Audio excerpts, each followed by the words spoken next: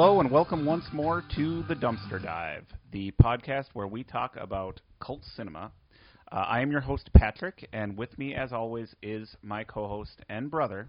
Me. I am Jordan. And I'm really excited about this episode tonight. This is a weird episode. It's going to be a little unusual. I just mean in terms of like how it fits in the format, too. Mm-hmm. I mean, it is a dumpster dive, but go ahead. Yeah. Well, I'm really excited about the movie that we're going to be talking about. And we have a little bit of an unusual Beyond the Dive planned at the end of the episode. Yep, that too. So be sure to stay to the end for what I think will be a fun and interesting... Or just fast forward to it. Yeah. Well, no, you want to listen... Oh, yeah. Believe me, you want to listen to the whole thing. But I think we should have a pretty fun, interesting debate at the very end of the episode about a movie currently in theaters. Yes. But that's going to be for later because we're going to discuss our feature, movie first. Mm-hmm. I'll just spoil it in terms of like my opinion right up front. I love this movie. Okay. I love this movie. So I don't think I want to do any more preamble because I think we'll have a lot to say about it. We've mentioned it on the podcast before. Yes, I found out we did briefly. Yeah, which doesn't surprise me because I thought about this movie a lot. So without further ado... Well, when you ramble, not you specifically, but when we ramble, a lot of stuff gets mentioned, so yeah. Yeah. So let's go ahead and play the trailer, and then we'll be back and get the discussion started. Can you describe its form? No. Start from the beginning. What do you think I do when you're away? You think I'm out in the garden pining, looking up at the sky?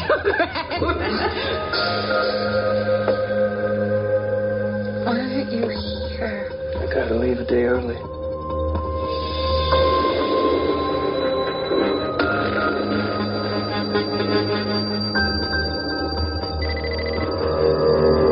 Your husband's here.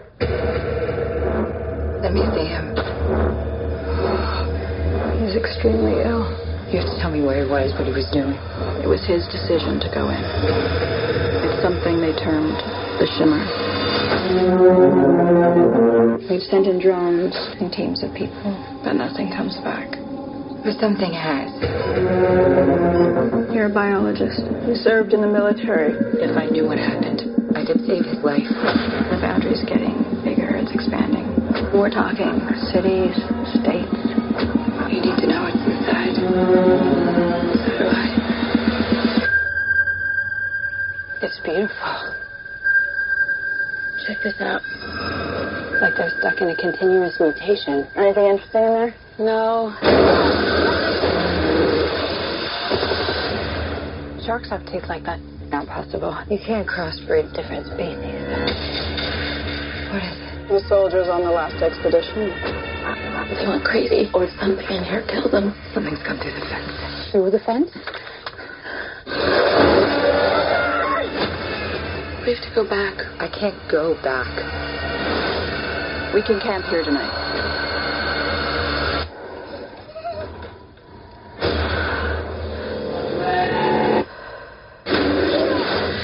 It's destroying everything. It's not destroying. It's making something new.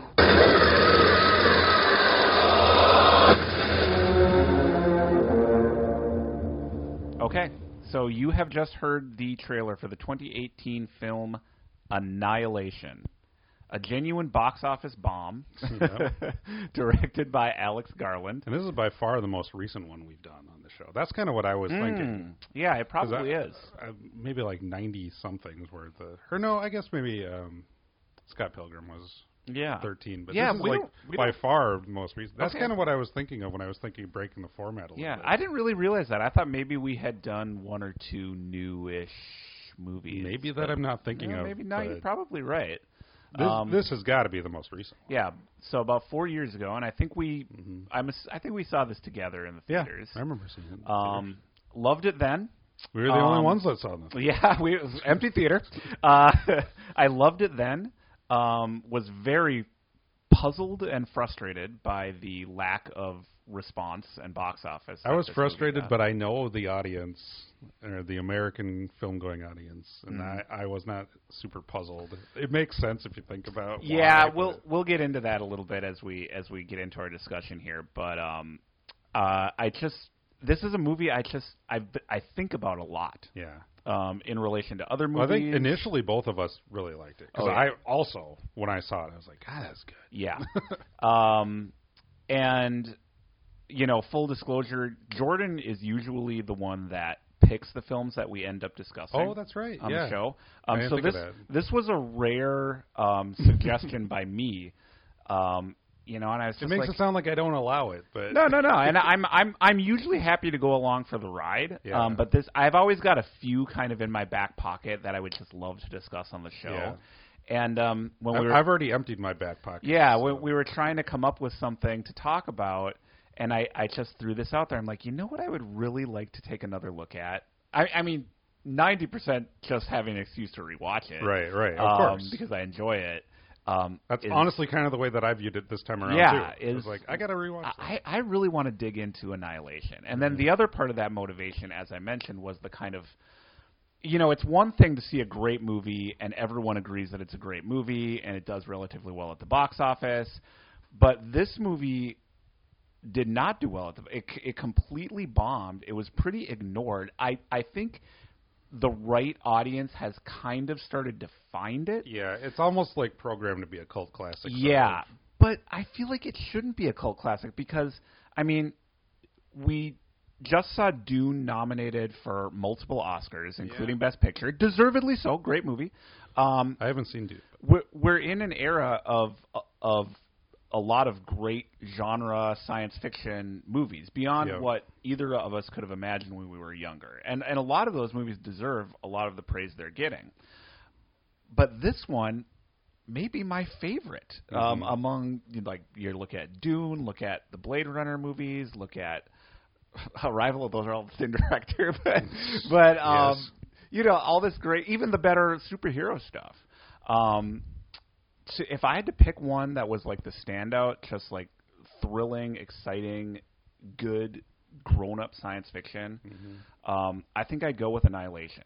I love this movie, and I don't understand why it didn't do as well.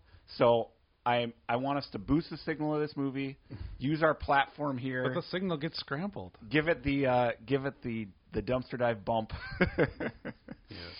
which I'm sure Alice Garland will appreciate. I just want to talk about this movie and get more people to watch it because it needs to be seen. I was kind of surprised you hadn't seen Ex Machina. I was just going along thinking you'd seen it. Yeah, I never got around to it. I almost felt like you recommended it to me. No, I never got around to that one. I watched it maybe like a year after it came out. I think that was like 2015 or something like that. Yeah, I'm going to go back and watch it now. This usually happens. Good. It's really this usually happens to me when I discover like a new director. I'll watch one film and I'll love that film.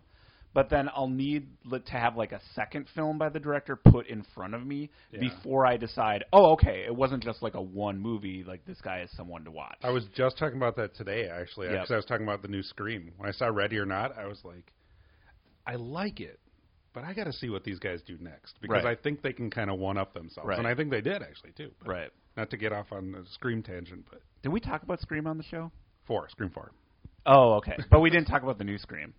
No. Ooh. All right, well, don't get me started on that topic because Patrick will just pick the current ones, and I'll go back in the We've got enough to But see, that's why it doesn't fit in the dumpster, because it does, like, just... Well, but I think, as a movie. It's been 4 years. The movie did not do well, so I think this is totally appropriate for our show. Yeah. And I do, too. I want to talk about it. So let's start talking about it. I am happy to do the summary synopsis, unless you want to. Go ahead. It's pretty simple. It is. So the movie stars Natalie Portman. She's the main character. She is an academic, a biologist, a former military person. Yep.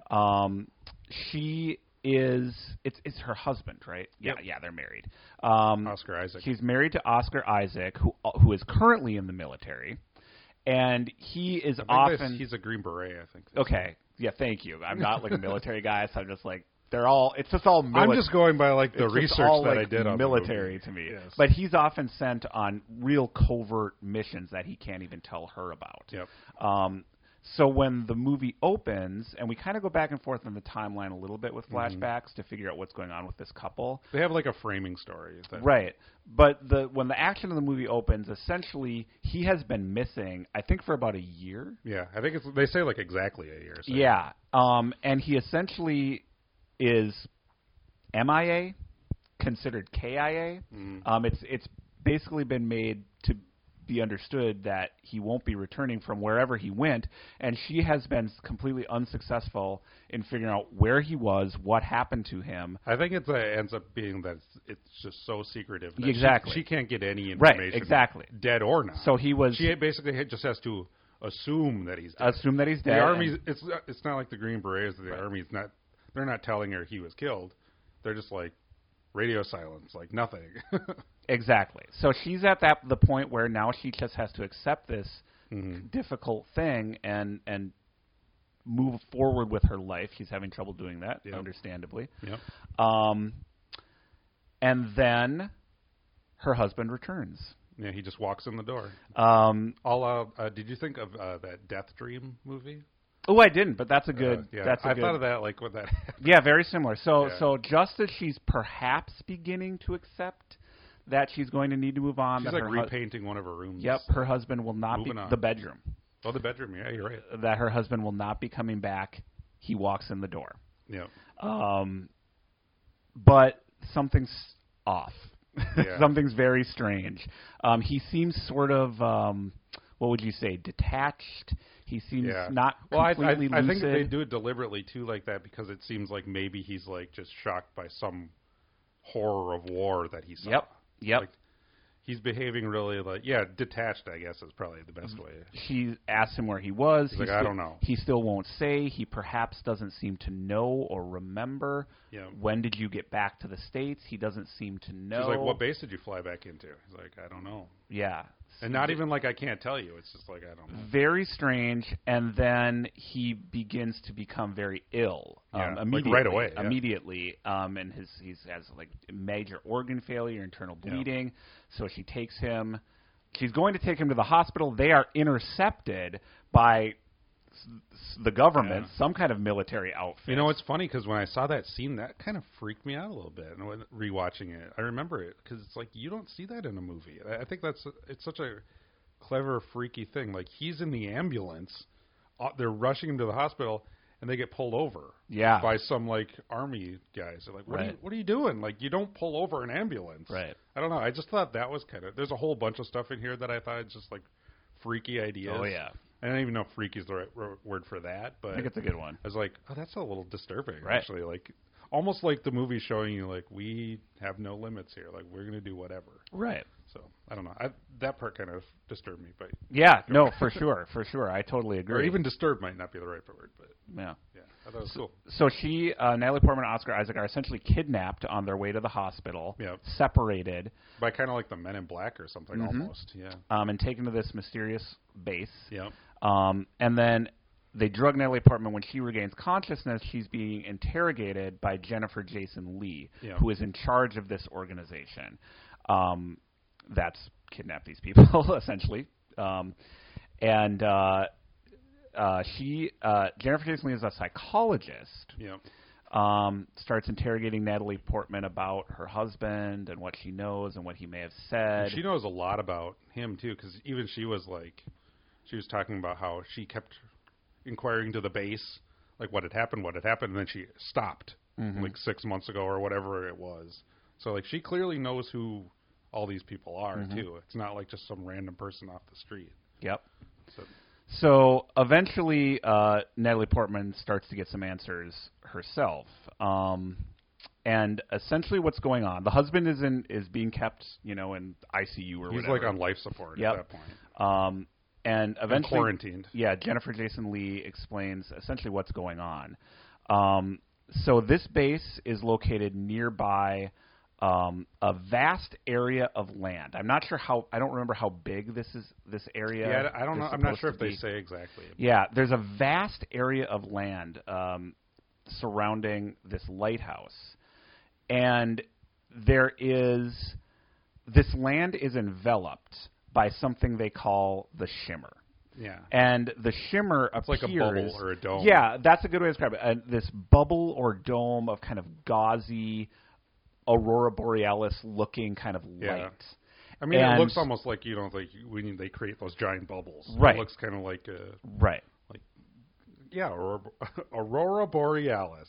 Yeah. So the government and the military obviously has evacuated the area, wants to study this phenomenon. They've sent several groups of men in. No one comes in. Nobody has come out. Yep. Except Natalie Portman's husband.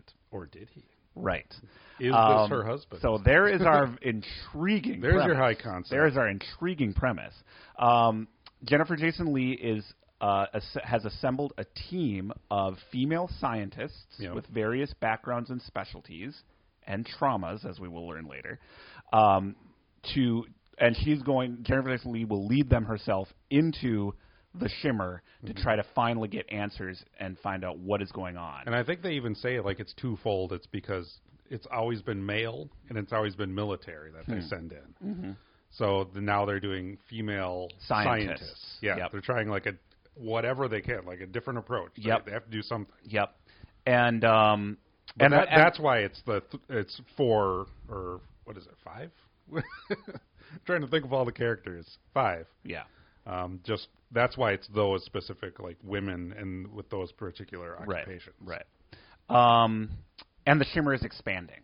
Yeah. Right. So obviously there's a bit of a ticking clock. That's why they have to figure something. Yeah, and there's no evidence that it will stop expanding or what it is or what it will do to the rest of the world. And there's your answer to the sci-fi question of well, then just don't go in there. Right. They have to figure out a way to study it in some way. Exactly.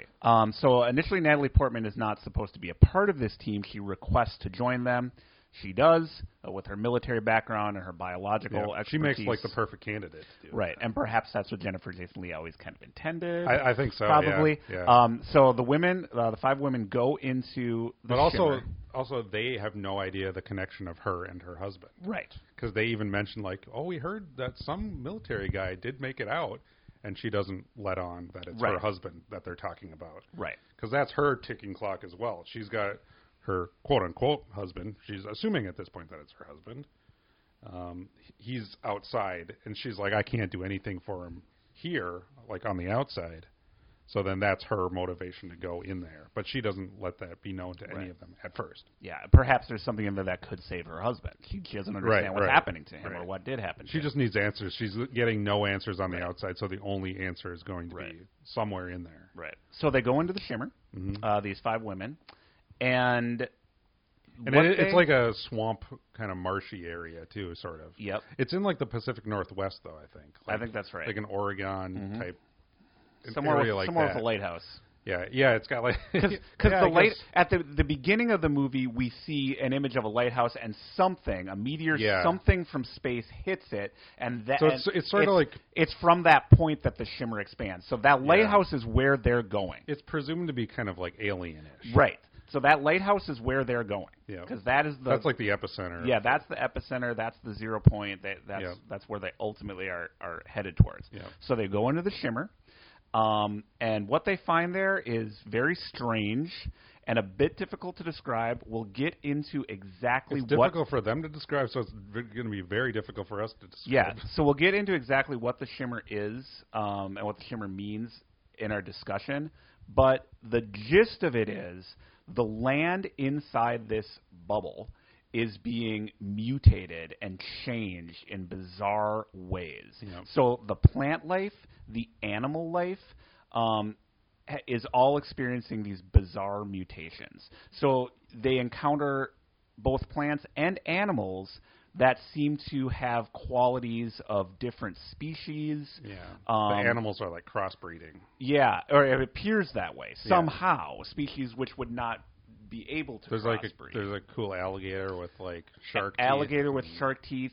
You even see plant and animal hybrids, there are deer with flowers for antlers. And plant and human, because then you find out that humans get affected. And plants growing in the form of humans. Yep. So there's a strange kind of merging and mingling of DNA in the shimmer. Yeah. And the women, of course, begin to find that they themselves are being altered by it.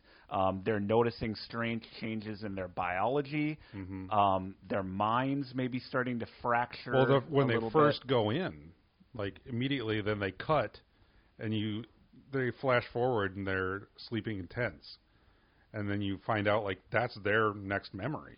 Like they just they walked into the shimmer and they woke up. Right. They're trying to figure out how long have we been here. They look at their rations and like, we've been eating the food, clearly. Like they had some sort of blackout apparently and can't remember stuff.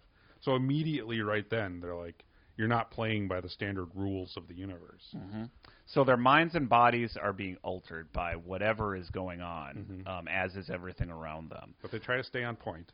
Eventually they find a videotape, a video recording, not a tape, a recording. What is it? Oh, yeah, it's on like an SD card. Yeah, left by her husband's group. Yep. And they find some very disturbing material on this tape. Difficult to describe what they... Body horror stuff. That would seem to indicate perhaps these men weren't killed by some force within the shimmer. Perhaps they turned on each other. Yeah. So obviously, and that's also when they find out that Natalie Portman was married to Oscar Isaac's character. Yeah. So obviously, these chicks are going through a lot. Do they find out at that point? I actually forget. As I was saying I think that, they find out later. Yeah, but at some point they do. Right. So throughout the movie, their bodies are breaking down, their minds may be breaking down, the group is fracturing, they're trying to stay on mission. It's also revealed that all of these women have some kind of trauma in their past. So there's a character who lost her daughter several years ago to leukemia. There's a character who is a recovering alcoholic. There's a character who is a cutter, who cuts herself.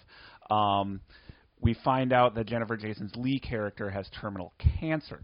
Cancer is a recurring motif in this film. Yeah, I think they start out talking about it. They do. That's what Natalie Portman's character is studying. Yeah. And, of course, Natalie Portman's character's husband is in critical condition, but more importantly, I think, we find out that she had been having an affair with a colleague of hers, and the husband may have known about it. It's like a fellow teacher, I think. So all of these women we find have engaged in some kind of self-destructive behavior to kind of consciously or subconsciously kind of blow up their own lives. Alex Garland has said that's the theme of the movie. It's self-destruction. Interesting. I'm very, because I have my ideas about the themes of the movie, and I'll be interested to hear like what he has said about it. You could listen to him instead of me, but you can inform our audience here. But so that's the story. Lots of weird monsters, lots of weird body horror. One by one, the women are, I'm going to say lost, because to say that they're killed is not accurate in all cases. Well, the thing I thought you were going to say about their trauma in their past, it's kind of, and they even say that's in the movie, it's what manipulated them to go into it. Right. Yes. Yes. We'll get into... some of them know that. Yes. Some of them are like... Some of them are more self-aware. Jennifer Jason Leigh is like super aware of it, but doesn't let anybody. Some of them are more self-aware than others. Yep. So yeah, there's that's what I liked about it, because slowly they're discovering, they're like, almost like I got lured into a trap, even though like you volunteered to do this. Yes. Like, well, when I looked this up on Wikipedia, they described this movie as science fiction, horror, psychological thriller, and all of those things really send that apply. my way. So we'll get into the motivations of what these women are doing, how that plays into the theme of this film, how that plays into what the shimmer actually is. But that's like when you say like when they at that point when they discover the tape, they think they're going, or they think their bodies are like mutating, which they are. Yes. But you could also explain it as like, what would you do in this situation? I might actually, even if I wasn't mutating, I might go mad. Right. Like, you can't tell if this is actually just them going nuts. Right. Like, I thought about that with Gina Rodriguez's character. Like, Anya, I think she... I was like, you could probably, if you were the only person here, you could explain, as an eyewitness, you could explain this as her just going nuts. Like, this might not be even sci-fi related. And even she kind of does that, too. When she sees the tape and she's like, no, that was just This is the way the light hit it, you know? Denial. Yeah, exactly. Happening. She goes instantly into denial, yeah. Okay. Well, I'm pretty much as far with the summary as I want to go because the last... I mean, I guess that is it. Yeah, well, they do slowly kind of... Yeah, until the only ones left are Jennifer Jason Leigh's character and Natalie Portman's character, and they make it to the lighthouse. And I think that's where I'll stop the summary. I definitely want to get into that scene in the lighthouse because... Okay, I don't know if I have... Okay. I think it's just amazing cinema. Yeah. But what they find there is so strange and so bizarre. Alien in more ways than one. Yeah. So that is essentially the story of the movie. I think that made sense. It's a very strange film. I'm worried because that's just the summary, but... You know what? This episode, I'm like, this is going to be a long one because I don't know if I have enough batteries. I hope you do. Let me know if we get in trouble. All right, go. Keep me on, pull me back. Okay, keep going. Summary done. Summary done. So what did you think of this movie? Like, why don't we start with, like, your opinion? I've been talking a while. This might be Give your take on it. This might be boring because I think we had, like, literally the same reaction in the rewatching it, too. Yeah, we did see it in the theaters, and it wasn't that long ago, 4 years ago. 4 years. 4 years does seem like a long time when you say it. But I remember really liking it, and then it just kind of, just faded away. Like, critics liked it, from what I remember, and I was kind of looking back, and it was critically successful. Yep. And like you're saying earlier, in every sense of the word, it is a bomb. It bombed. I think I was looking up like how much it made, just so I could see what in terms of that. It made like the exact amount of money that it cost to make it. So, now that might not. So I guess it could have been worse. That might not sound terrible, but in Hollywood, like you are dead. Right. And it opened like fourth. I think it opened against Black Panther or something like that. It opened around the time that Black Panther came out, which was just its own thing. Yeah, it just blew everything else out of the water. I rewatched it just last night, and the first thing I thought when it ended, I was like, God, that is good. Isn't it great? It's so good. Yeah, isn't it great? Yeah. I want to just state once again unequivocally, this movie is a masterpiece. It's one that's so good that I'm confident people will come around to it, and it will be considered a masterpiece. It seems almost like now. It's designed to be a cult classic. Yeah. Like I'm pretty confident it kind of is at this point, sort of. Right. Alex Garland's got his own kind of subgroup of people. Yeah, no, it is so good, and it works on every level. Story, performances, theme. We have to talk about the score. Amazing. Yep. The horror. Psychologically compelling. Absolutely fantastic movie. So the end. It almost is hard to start. Like where. That's why it's almost better when we disagree a little more. Well, that's later. That's later. Oh yeah. All right. Well, is there anything you particularly want to point out? Is there anything you thought didn't work about the movie? God, it's hard because this is like one of the ones where it's like I thought the credits were beautiful. I mean, it truly is top to bottom a great. You know what I will say, and I don't want to feel like I'm just like nitpicking shit, but we're like looking for stuff. I do feel like they kind of cut back to the interview portion too much. You know how it starts out with her interviewing? Yep. I feel like it almost would have been better. And it's hard because you want to remind the audience that the framing story is it starts out with her kind of like Oscar Isaac was. She's being interrogated. I mean, she had made it out of the shimmer, and they're now talking to her. Right. So that's the very first scene of the movie. Which is interesting. Which I never thought about. I guess they spoil the fact that she makes it back out, but it's like you don't even consider that a spoiler. Yeah, no, they mentioned that on Half in the Bag too, and I was like, I didn't have the same reaction. No, I didn't. Doesn't worry. But I do feel like at all. I do feel like it keeps almost trying to like undercut itself. It's like almost if you would do that, and the way it keeps reminding you of that. And when I say that, it's like it does it fine. Like it works fine, but I did think of that a little bit because that was in my mind too. I was like, does that framing story undercut that? I don't think it does, but I feel like the more they do it, and I felt like they kept doing it. Yeah, they do quite a bit. They cut back to this interview. I think my memory of it was that it was just at the very beginning and at the very end. And then they would flash back to her and Oscar Isaac as a married couple throughout the middle of it. But and maybe honestly they don't even do it that much. Maybe I'm remembering wrong from last night, but I do feel like, and also like you're not getting any more information. They're just like going back to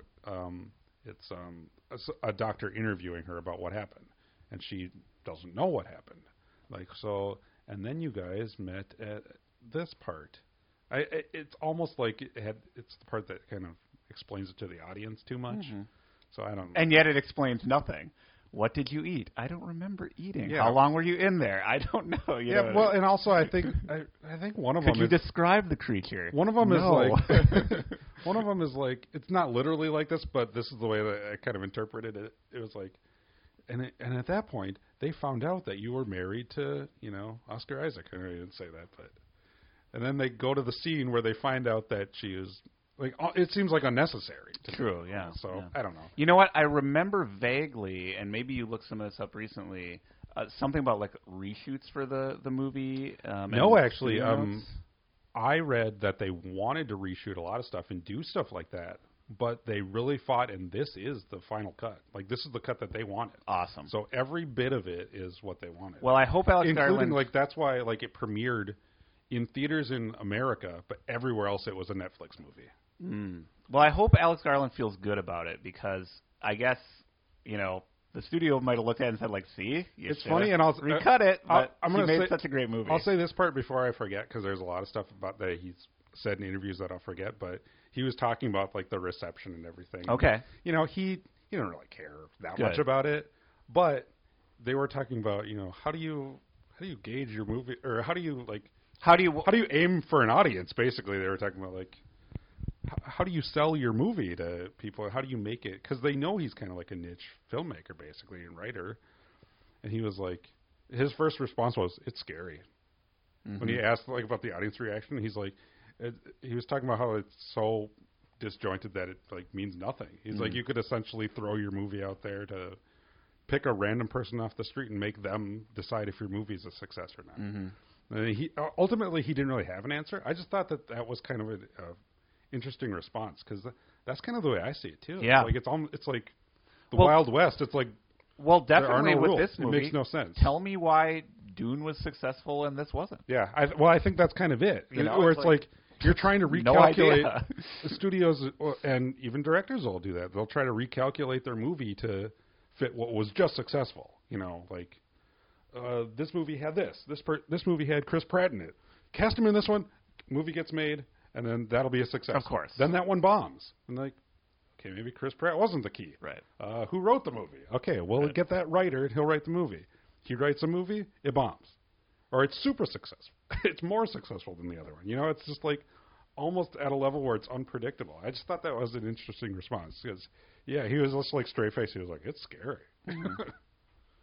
All right, I didn't want to say that before I forgot because that was like one of my favorite things he was talking about. Yeah, no, that's good for sure. And I definitely want to talk about like why this movie may or may not have been successful. But let's talk a little bit more about the film itself first. Let's just like I feel like I have favorite moments in the movie. Oh yeah. So maybe we can just kind of start with that. So like, and they literally are things I've thought about, like, frequently over the. I know the scene you're thinking of, but even little lines of dialogue. So, that's the thing that I picked up this time. I honestly didn't remember, but then I started watching it. I'm like, I love what he's writing. Like, I love his dialogue and shit. Well, and it's so even like just the written. Oscar Isaac and Natalie Portman. If you isolate like their conversations with each other, that seems so real and natural. And everything means something too. Well, yeah. This movie really rewards rewatching, especially when you're trying to pick up on the themes of it. That's probably why we had the reaction. Yeah. So some of the moments of the movie that have kind of like haunted me over the times. Like big ideas or just like moments? Some just little moments of dialogue. So like one that I always think of is when Natalie Portman realizes that it's all women going into the Shimmer, and she says, so they introduce teams like this person's going in, this person, this person, this person. She's like, all women. And then immediately the person says, it's all scientists. And that's it. Oh, yeah, there you go. That's it. See, I didn't even think of that. I love that because I feel like this movie came out around the time that like a lot of like female-led comedies and female-led movies were coming out. I was going to say, it sounds like a critic. Right, and the studios were really like leading with that, right? Like it's a female Ghostbusters, it's a female this, and it's a female that. And those movies may have been various levels of quality, but the point is this movie didn't do that at all. Right. Both in the marketing and in the film itself. There's that one moment when they say it's all women. We're all scientists. And then they can move on. And that's I don't know if I even picked up on that either. I love it. That is great. Yep. Because that almost sounds like you're putting the words of the audience like or the critical stupid response to it into the mouths of your characters. Like you have to take a second to acknowledge it because you know the audience is going to hang a lantern like that's on it. It's not like we're not trying to be like girl power or anything. It's like these are the most qualified people to do this job. We're doing it. Let's get going.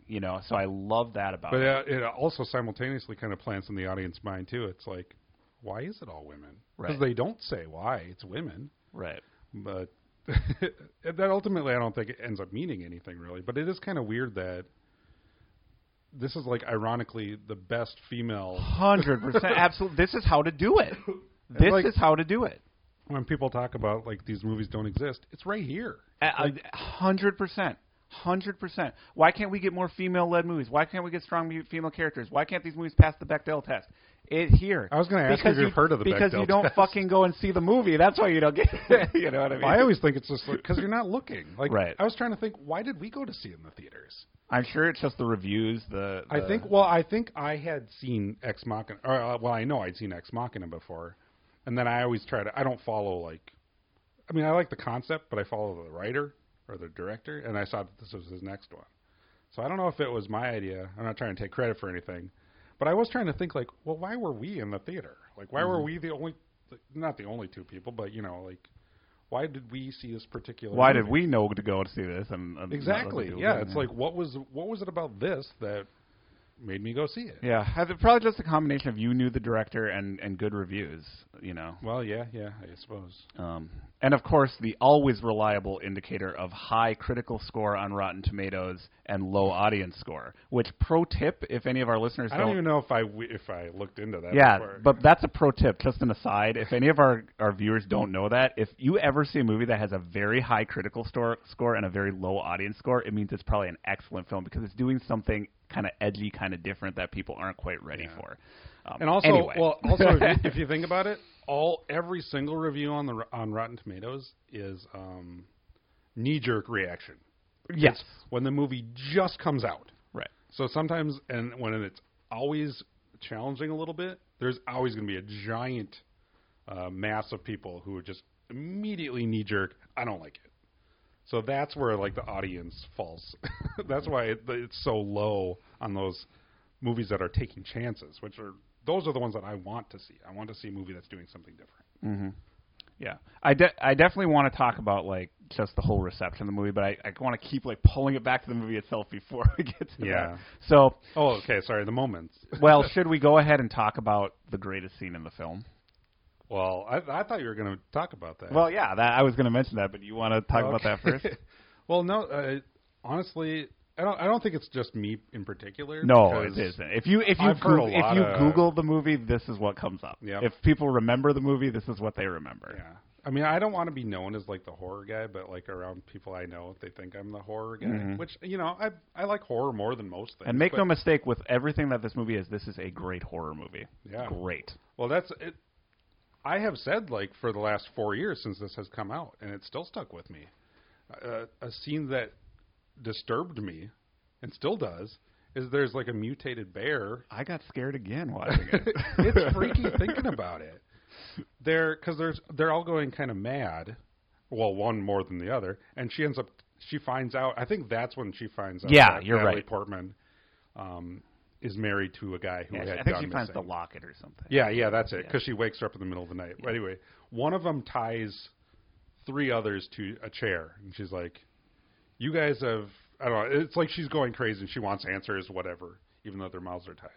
Well, they're going crazy at that point, and they're in the second floor of a abandoned house or whatever, and they hear one of their friends has been presumably killed. I think they saw the dead body already, so the audience knows she's dead. Yes.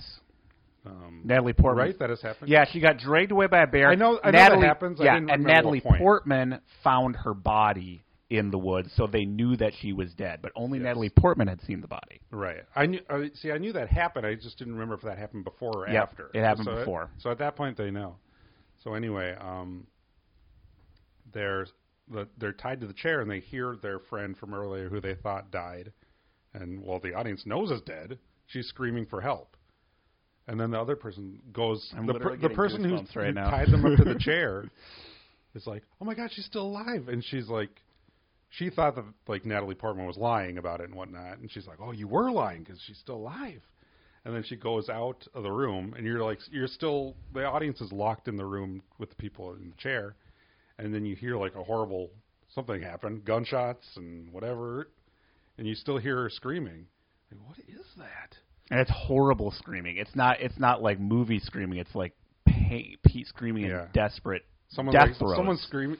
Their friend is screaming like, "Help me, help me!" over and over desperate again. pain. Yeah, and then you see slowly like there's this weird mutated bear that lumbers into coming the room. Up the stairs that has like half a head. Yep, has like a skull for a head. I think it looks kind of like its head has been like eroded away or something like that. It's got like a little head or something, or a skull head, you know? And it wanders in the room, and they're all tied to the chair still. Right. They're like, oh, fuck. Like, apparently it had just attacked the girl that ran out there. But at that point, you're still like, who's screaming? What's going on? And then the bear opens his mouth, and the bear's screaming. And the bear makes the scream of the girl, the woman imitating that the it sound had killed. Because everything's merging together in this weird shimmer. Yeah, so the bear opens its mouth, and you hear, help me. The woman screaming. And it's walking freaky around. As shit. It's walking around the three of them. And of course, the three of them are like just sitting there, like sit perfectly still, don't move. Incredibly freaky thing is happening. Right. So yeah, that is. And then they eventually escape, and they're able to defeat the bear. Yeah. Well, some of them are. Right. Won't spoil everything in the movie, but that's just fucking freaky. It's like nightmare fuel where you're. I hate that image of just like something in the room, and you can see like the top of it kind of bobbing, like a Jaws thing almost. You see like the fin just and it's like bobbing around the room. You're like, okay, what does it want? I think that's why the movie Crawl disturbed me too. It's like I don't like that something just under the surface. You don't know what it is. And it's an animal, so it's unpredictable. That's the other thing. So of course it's coming next to horror movie animals. It's like it's like sniffing at them, and it's an animal, so of course it could attack at any moment. And there's a part that I forgot too, is where it like puts its jaws around like the shoulder of one of the girls. The whole scene is like like it is not. There's no coming back from that. It's going to bite like her shoulder off, and then it just like pauses there for a minute, like it's kind of like gonna chew on her or something. There's my life before that scene and my life. It's just it is. And I mean, I'm not even worried about overselling this movie because I'm so confident. And that's the thing that I mean to say about that scene is that in the 4 years past, people would ask me, being the horror person, like, well, what's the last scary movie you saw? And it's like horror movies don't scare me per se necessarily, but I appreciate them when they're well done. That fucking freaked me out. Yeah. And, like, there are a few things, and I can think, like, there's a scene in It Follows that freaked me out, where I had, like, a nightmare. It's just, like, little specific things, maybe even just to me. I know other people have pointed that scene out, too. But I would always say that bear scene in Annihilation. That was always, like, even though I said, like, the movie kind of faded away, that scene I would always point to. I was like, well, if you like horror movies, they don't scare you so much. What was the last good scare you had? And I always say Annihilation. It's an iconic scene. And I saw it last night. Yep. I stand by that. It's an iconic horror. It's an iconic horror scene that I would put up against the classics of that genre. Annihilation isn't just a horror movie, but that sequence, it is a horror movie as well. And that sequence I would put on like could be on a top 10 list, maybe. You know, if they did another Bravo Scariest Movie Moments, that better be in there. Yeah, you know what I mean? Absolutely. So wonderful scene.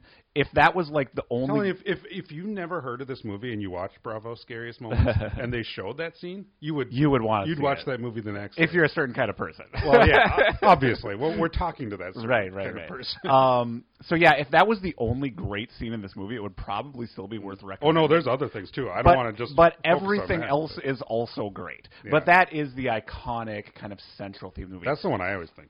In terms of other like great moments in the film, I think for me everything. The other ones I really like happen after they go into the lighthouse, so I want to just maybe pause on that for now. Is there anything else that really stood out for you? Any like moment or like? Well, the other one that's just like visually disturbing to me is when they watch the videotape of Oscar Isaac cutting the guy's stomach open. Oh, that's another. And his paging David Cronenberg. Well, yeah. I mean, I think that's why specifically to me why it does. I don't do well with like body horror. And animals, like I have specific. Oh man, this movie fucked you up. This movie's got it. Yeah, this movie fucked you up. Well, that's the thing. Like I remember, I like The Fly and stuff like that. It's just like body horror and stuff. I think we need to do an episode where it's like confront your fears because those fucking freak me out. Those types of movies, like The Fly or like basically Cronenberg stuff. But I love the movies. You know, it's like I want to see them, but I'm a little hesitant in watching them. Yeah. But that scene when... But isn't that's thrilling as a horror fan, right? No, that's what I'm saying. You think you're jaded, but then you find something that actually disturbs you. It's like thrilling. That's what I'm saying. Like, I'm not trying to say like it's not my cup of tea. I don't like watching David Cronenberg movies. I love watching David Cronenberg movies, but I do. I'm like trying to kind of chasing that thrill. But there is a scene when Oscar Isaac is cutting open one of the guy's stomach on the tape that they're watching. And you see it, like you don't see it very well because they're like shooting it with their own handheld camera, and then inside the guy, you don't even know why they're cutting open the stomach. Like, well, how do they know to look in there or whatever? But his intestines are like, I don't even know how to describe it. Like his intestines are like swirling around him. Yeah, it almost they pull back the stomach and it almost looks like there's a large worm or snake coiled around his insides. And it's like just swirling around it. Intestines, or is it an animal? I thought it was supposed to be his intestines. Yeah, or is it an animal inside? But then Oscar Isaac like reaches out and like touches it. He puts his hand behind it and like goes over his hand. And they're moving. They're like, so it's very bizarre. That one like stuck in my brain. Yeah. Like just that specific visual of it. Yeah. Just because it's so weird. Like. Yeah. You don't know how to process it. Yeah. It's so bizarre. I found out that was like a practical effect, too. Oh, cool. Yeah. They use a lot of practical stuff. Love it. Yeah, I think all the animals must have been CG, but... it was like a mix. Yeah. All right. What else is great about this movie? Do you want to talk about cinematography or score first? Well, the score probably. Both are fucking great. Cinematography is hard to talk about because people always throw that term around. They don't know what the fuck they're talking about. Right. I might be one of those people, but I do want to talk about. I do want to talk about the look of this film. Well, I was going to say, like, cinematography basically is that. Right. Like, it's just how it's visually presented. Yeah. But the score is good because I forgot. That is one of the things that I want to talk about too. And I almost. If you didn't mention it, I might forget about it. Yeah. Well, so what? How would you describe it? How did you like the way the music was used in this movie? Yeah, I thought it was great. It matched it perfectly. Mm-hmm. Like it's not even like my style of music, but I don't. Again, with Cronenberg, it's like I love it. So how would you describe it? The score for the bulk of this movie, again before they go in the lighthouse, because then it changes. But it's kind of like machine electronica stuff, but. Like kind of soft or subtle, almost kind of like a folksy kind of like. Well, that's the soundtrack. I mean, are you talking about the score or like the soundtrack? Well, I mean, I guess both. Okay. I don't the score, whatever. I don't. Yeah. I don't really know what else to say about it. It's just like the music that they're listening to in their house, right? Yeah. You're talking about. Well, I thought everything kind of had that feel because they do listen to that one folk song, which both if you listen to the lyrics of the folk song seems to be commenting both. On what's going on in the plot and also thematically in the movie. Yeah. But I thought that the score, I was thinking about mainly the music at the end. Like. But like throughout the movie, as I remember, the score is kind of like it's hard to talk about music, but it's very gentle. It has kind of like a gentle kind of. Well, that's it's never intrusive. It's not manipulative. You know, it's this very like. That's what I was going to say when you asking how to describe it, or when you were talking about quieter moments, and I'm thinking about like louder electronica stuff, I think it builds. Like, I think it knows how to do that. It's like the music will start at a really low register. Yeah. Like 3 scenes or 3 scenes before it builds. You know, like it'll start going on. You don't even realize it. And then like it slowly builds. Yeah. And by the time you get to another scene, basically like the end of the movie, right. It's like you think the speakers are going to blow up. It's right. like, yeah. It sounds like cool. You're in like a factory or something, and like machines are going on. And it's alien. Like, that's the stuff that I think completely alien. Yeah. Yeah. The score kind of mutates along with the film. Yeah. It kind of like gets under your skin. So and well done. Like, well, I'll tell you one thing. I think it does kind of manipulate. Like, I think you know what? You're right. You know what? You're right. It doesn't manipulate you in the obvious way, but by the time you reach the end, you're right. It basically it does its job. It works on you. It's working on you, but you don't know it's working on you. It does exactly what it's supposed to do. But I'll tell you what I realized about it when I watched this again is like when there was something bizarre about the creatures and the animal attacks and the action sequences in this movie. And I was like, why do these feel so different than in other movies? And I think there's a lot of reasons. But I think one of the reasons was when that alligator comes out, when that bear is there, when they're shooting at them, what you don't hear is dun, dun, dun, dun, dun, dun, or there's no big stings. There's no when they're fighting that alligator, the music is it's just kind of floating there in the background. Yeah. And that gives all that stuff an eerie resonance, and that really stood out to me that time. I really liked that. I didn't even think about that, but that is true. When I didn't notice it the first time. When the horror is just like laid out in front of you. The horror is just there, and the score is just kind of doing its eerie kind of thing in the background. The score doesn't appear to be giving it any help in an obvious way. Right. The score is not telling you now be scared. Yeah, the movie is confident enough that you're going to be scared. I'm thinking about the part where, like, the jump scare, right? Where she's standing at the very beginning, where Tessa Thompson's character is standing by the door, and the alligator gets her. Yep. It literally just like yanks her out. Yeah, you don't hear like. What was that? Yeah, and in any other movie. Oh yeah. You would hear even just a quick little square. Nope. None of that in there. Or even it would like cut to a reaction or something. Yeah. It looks like Yep. And then you get to the end, and they go into the lighthouse, and you do get that bizarre electronic like. That's what I was thinking of when you're talking about. You know, I don't know how to. A lot of movies use a version of that now. Yeah. But it is so freaky, and it is so cool, and it is so well done when they confront the alien presence. However you want to describe that, whatever it actually is. You know, it's funny you mentioned that scene with the alligator, too, because I was literally just listening to this morning on my way to work some, like, making of thing about it, about the movie and how they did special effects, or in practical effects, too. The way they shot with the alligator is they knew that there was going to be a scene with an animatronic alligator at some point. This is not the scene where it yanks her, but it's the scene where it, like, jumps into the water. Mm-hmm. They're like, what the fuck was that? Like, something just jumped in the water over there. That was like a real reaction that they had because they knew that there was going to be an alligator, but the special effects team, like, Alex Garland was like, are we ready to use this today? Like, let's do it, but let's not tell the... Oh, cool, yeah. Let's not tell the actors or whatnot. Right. You know, let's just try to make the alligator, like, jump in the water and see. So that scene, like, the reaction in the movie is the girls like, what the fuck was that? Right. Yeah. I just thought that was so great. And it's just like, it's not like an entirely improvised movie, but he knew that, like, that moment was like, we might be able to get, like, a genuine reaction here. Yeah. And it might work. That's awesome. Yeah, it is. It's so funny. Yeah, so great score. Sorry, I went off the music. No, that's perfect. I was thinking, like, when you first said music about it, I'm thinking about stuff like, we were just talking about Drive, and I was thinking about also... like David Fincher music with like Atticus Ross. Oh yeah. Like I was thinking like Social Network type stuff. But you're right. It only does that when it takes over at the end. It's very gentle. But I like what you said because when I was thinking non-manipulative, I'm thinking it's not using those stings. It's not helping for the jump scares. But you're right. You are being manipulated. Well, it's all manipulative because it's building and it's mutating and changing and becoming more strange. And that when they finally enter the truly alien environment of the interior of the lighthouse, it's complete. It's an alien soundtrack. Yeah. I think they wanted with the music, and I don't know, because I don't think I heard anything with him talking about the music of it. Yeah, I should have noted the name of the composer, too. Yeah, I don't know. That's one thing that I don't know. Yeah.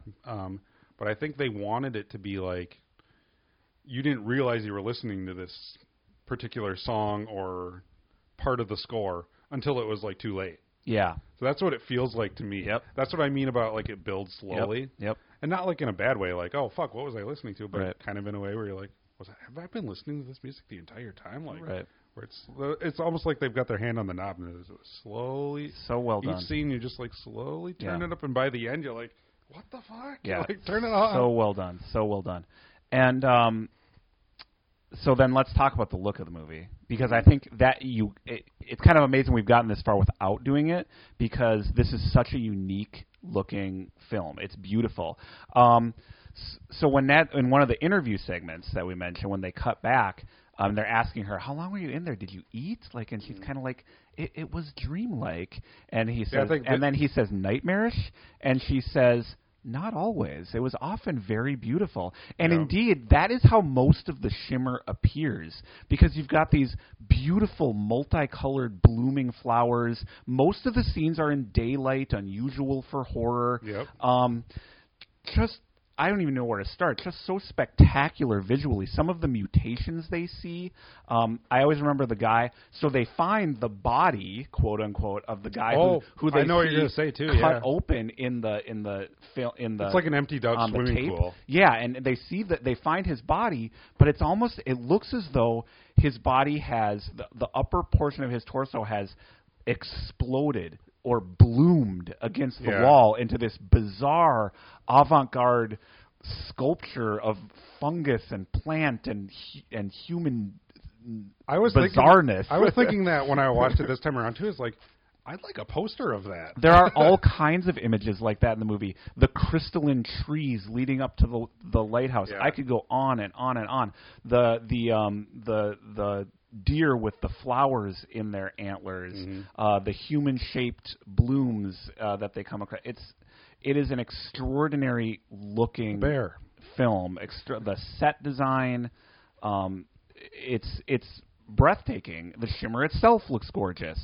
And my God, the set in the lighthouse, when they walk in there, they walk into a fucking David Lynch movie, and it's got like what looks like coral like growing over the walls. There's this, it's all white, and there's this dark black hole where the alien, where the center of the alien presence resides. Yeah, it's like a foxhole or something. It is like a David Lynch movie. And then when they go down there, I always think it looks like H.R. Geiger, like alien spaceship. But the walls are like moving. Yeah, and like it's this weird mix of organic and non-organic. It's just bizarre, and I think. But see that's I don't think that's cinematography though. That's like production design. Yeah, you know, like that's the design. Well, let's say the look of the movie. Okay, the look of the movie needs to be. I mean, I know what cinematography is. It's almost harder to explain than the score is. Right. You know, it's like trying to explain plot and story and stuff. But the movie looks amazing. Yeah, I mean, it looks absolutely. It's so creative. I just think it's so unique. It is. It looks like nothing else. You know what I mean? It doesn't. And that's just part of what helps it. It's gorgeous. That's what helps it stay in your mind too. It's like you say the name Annihilation, and I'm like, I can picture the whole movie. Like I know exactly what it. Not in a way where it spoils it. I'm just saying like I can see every part of it. Like I know exactly what it looks like. It's just because it's so unique and it stands out in a way. What did you think of the performances in the movie? Just so we hit every aspect of it. I thought they were good. I thought there was one standout, and I think it might be a lot of people's least favorite performance. Oh, really? See, I think it was good when it needed to be. I don't know if necessarily it's like a performance movie. No. So, I don't know. It's difficult because it's like, I love the stuff with Oscar Isaac and Natalie Portman. Like, even just like with the dialogue, it's like where they're firing on all cylinders. It's like, this is good dialogue. It's shot well. Yep. Even stuff where I notice he's like shooting through things, you know, because the shimmer is like a prism that it refracts light. Yeah. It's hard to say. It refracts stuff and sound waves and stuff. He'll shoot scenes where when Oscar Isaac first comes home and they're holding hands, he's shooting it through the glass. So you're like seeing their hands like warped. Oh together. Yeah, yep, I know exactly. What you mean. Yeah, or merged together. Yeah, you can't quite tell what it is, and then he's behaving weird, and she's kind of like because their hands are like interlocked. Yep. But it's not something. I mean, a glass of water. It's not something that nobody's going to notice. Right. But it's a nice little touch that they and takes on additional resonance once you watch the movie all the way through. Yeah. This idea of merging, this idea of doubling, this idea of like. Oh yeah, that's the other thing. There's so much. There's so much. I'm at this point. There's another one like that too, where he's filming it through something else like that. Yeah. And like deliberately so, you can tell. Yeah. But it's something where it's like just in the background or just. I guess it's in the foreground, but I don't know. There's a lot of stuff like that going on all the time in it. Well, my favorite performance was Jennifer. Performances, I forgot. No, that's all right. That's all right. It's all that's the thing about this movie. It's all connected. It all like works together. So when you talk about the score, you have to talk about how the movie. Oh, works. You really like Jennifer Jason Leigh? I love Jennifer Jason Leigh in this movie, and I can see like some people not liking her performance because she seems very detached emotionally, depressed. She has this kind of twitchy kind of quality to her. She's always scribbling and doodling in her office. Yep. She's always kind of like picking at her nails or like doing kind of like nervous eating and stuff. I thought her performance in this movie was absolutely fantastic. I don't know if I necessarily picked up on those like consciously, but now that you say that, I'm like, that is true. I was a little bit kind of back and forth with her performance a little bit too. So I might be one of the people you're talking about. Yep. Where to me it came across, she's a great actress. Like, don't get me wrong, but some of it felt like not, I don't want to say cheesy, but just like stereotypical. Like, this is what this doctor, like, you are mean psychologist trying to manipulate the crew. And it seems like that's all it was at first. You find out that there's way more, but there's something like removed from her performance, but I think that's supposed to be there. She is detached in a way too. So I kind of read it like that at first. Ultimately, I did come around to it and like it, but I was kind of put off a little bit. Like, well, what is she doing exactly? What does she want? What is her real motivation? And I think you kind of find out at the very end what she wants because. Well, what you can spoil it. What does she want? Because it's not clear. I think she wants. I mean, that sounds cheesy. Complete annihilation. I think she just wants to be dispersed. Yeah, the complete destruction and dissolution of the self, which is a major theme of this movie. Yeah. Because now but why though? Like, what is that motivation? Now we'll shift into kind of what the Shimmer is and what this movie is about thematically. I think it's because she's dying. She has terminal cancer. Like it's. But why not her. Just die? Well, because maybe she doesn't want to go through like the like experience and pain of like, you know, this undignified like earthly death with her body failing her. Maybe she. But why not kill yourself? You know what I'm saying? Like, why is this the thing? Right. You know? Yeah.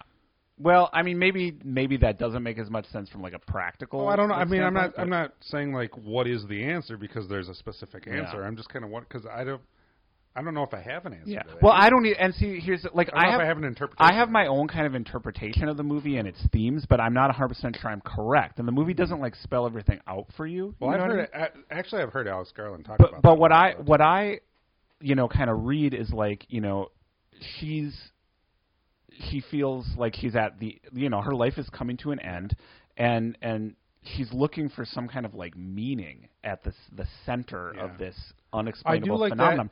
That. And then because she goes into the lighthouse and into the hole before Natalie Portman comes and finds her. So she's already seems to have had this experience with this like alien entity. And when Natalie Portman finds her, she seems to have come to some kind of like understanding, this higher level of consciousness about what is happening and what the Shimmer is and what it means. And what she finally says that it is like she's at a cult temple. Yeah, it's annihilation. And then she spews out this energy and her body disperses in all this like colored like light or whatever. Man, there's so much to say and it's so difficult. So let's do it this way. What is the Shimmer? Like, what is it? We might have read the movie wrong or differently then because I don't know. I don't think there isn't. I look at it more again like sort of like a behind the scene things where Alex Garland was trying to explain it and like it makes sense. Well, what did he say about it? He doesn't say because it's not that specifically. Yeah. He's talking about like basically like inspirations for the movie. Mm-hmm. And I know it's based on a book, so it's not entirely his. Yep. But it kind of is. Yeah. His. because he said when he wrote it, and this is funny because it's like you never hear anybody adapting a book like this, and it's cool that he got the go ahead to do it. But he said he read the book once, and the book is very like psychedelic. The characters don't even have names. Like it'd be almost impossible to film it. Like I can't wait to read the book. By the way, I'm definitely reading this book. He said it'd be like impossible, or at least he said he couldn't do it. He couldn't film the book as a movie. So he said, I'm just going to treat it like it's a sort of like a dream state. So he read the book once, and he's like, I'm going to write the screenplay from my memory of the book, right? And my just experience of the book, because the book's kind of about that. It's kind of about like a dream-like, because that's what he said. He said the book felt like reading a dream. He's like, oh, I'm gonna write a script, like using like a story structure. With my memory of the book. And he's like, well, some of the stuff I might remember wrong and some I might remember right. And he's like, I was up front with the guy that wrote it. And I'm like, this is what I want to do with the story. And the book is the first in a trilogy. Yep. And he only read the first book, which is all that was available at the time. Yep. Yeah, because he was writing the other ones, I think, as he was making the movie. Yeah, it was purchased before it was published. Yeah. I just think that's such an when he was talking about that stuff, I kept thinking about like the damn comic book movies, which I like them. I mean, I like for the most part. I don't have anything against Marvel and comic movies. I love a lot of them. See Iron Man 3, but but whenever you hear something like, "Oh, it wasn't comics accurate," oh, I hate that. That was just the first thing that came to mind after I saw that, because it's so anti what he wants to do, right? You know, and it's so anti to me, like creatively. Right. Why would you literally want to transcribe the exact... It's just like you adapt a story. Like you adapt... I mean, well, Infinity War is not a good example because they do adapt it into... It's different. Mm. But why would you literally want to transcribe a movie or a story? I'm thinking comic books, but like a comic and put it on the screen literally exactly how it looks. Costumes the same, dialogue's the same, words are the same. And then fans are like, that's what I want. Right. Why would you want that? Right. I want to see like a director take that awesome story and spin it. You be faithful to the source material or not. Right. You don't necessarily have to, but do something else with it. Like if you're going to spend all this time making movie, and that's also why he said he doesn't want to do any franchise movie. He's never, because people ask him. Do you know how? Do you know how disappointed I would be if he directed like Thor, the next Thor movie or something? Yeah, there's no danger of Alex. Thank God. Can you? Oh my God, I'd be so disappointed. But he was talking because he would go on. Like, I'm talking to you, Sam Raimi. He would go on the interview circuits, and they would always ask like the same dipshit questions you would ask to like Spider-Man. Yeah, it was like, what are your ideas for a sequel? Or like, what do you think happened at the end? Right. Whereas like Alex Garland doesn't care what happens to the characters afterwards. He just wanted to like make the story. Right. And that was his explanation for it too. Well, yeah, I read too that he was like given the opportunity to like see outlines for like the following books. Really? In the trilogy, and he said no because it might affect what I'm doing with this movie. Okay. You know I didn't hear that, but yeah. it makes total sense like hearing what he said about it too. Yeah, and he also said like, if I'm going to spend 2 or 3 years of my life making a movie, and he was talking about with franchise movies too. He's like, I don't have anything against him. If you want to make a franchise movie, that's good for you. Like, I'm glad you found that thing to do. He's like, but if I spend 3 years of my life or 2 years of my life, whatever it is, developing, and he's spent longer than that, trying to get a movie made. He's like, if I spend 3 years on a movie, I know myself, I'm going to be sick of it by the end of 3 years. Right. He's like, I'm going to want to do something completely different. Right. I'm not going to want to do part 2. So maybe he was relieved that this movie was not a hit and didn't have to do a sequel to it. Maybe. It kind of felt like in interviews he's like, almost like he expected it to happen. You know? Yeah. Like he's like, yeah, my movies are critically successful. Maybe he self-sabotaged, wanted to blow up his own film, like the that's people in the movie wanted to blow up their lives. That is the main theme that he wanted to do in the movie. Okay. Is self-destruction. Self-destruction. Yep. Yeah, because let me kind of give you my. You can totally see that. Let me give you my take on like kind of like what this movie is about and like the theme of the movie, right? Mm-hmm. So it's like it starts out like one of the early scenes of movies you see that introduces her character. You see Natalie Portman giving a lecture to her students about how cells work, right? Everything on Earth starts with one, and they evolved keep from multiplying. one single organism, and then it divided and divided and divided and divided. And when that process gets out of control, that's cancer. That's what we're going to be studying. And again, cancer shows up again and again. This idea of doubling and multiplying and merging and coming apart and coming together shows up constantly throughout the movie. Yeah.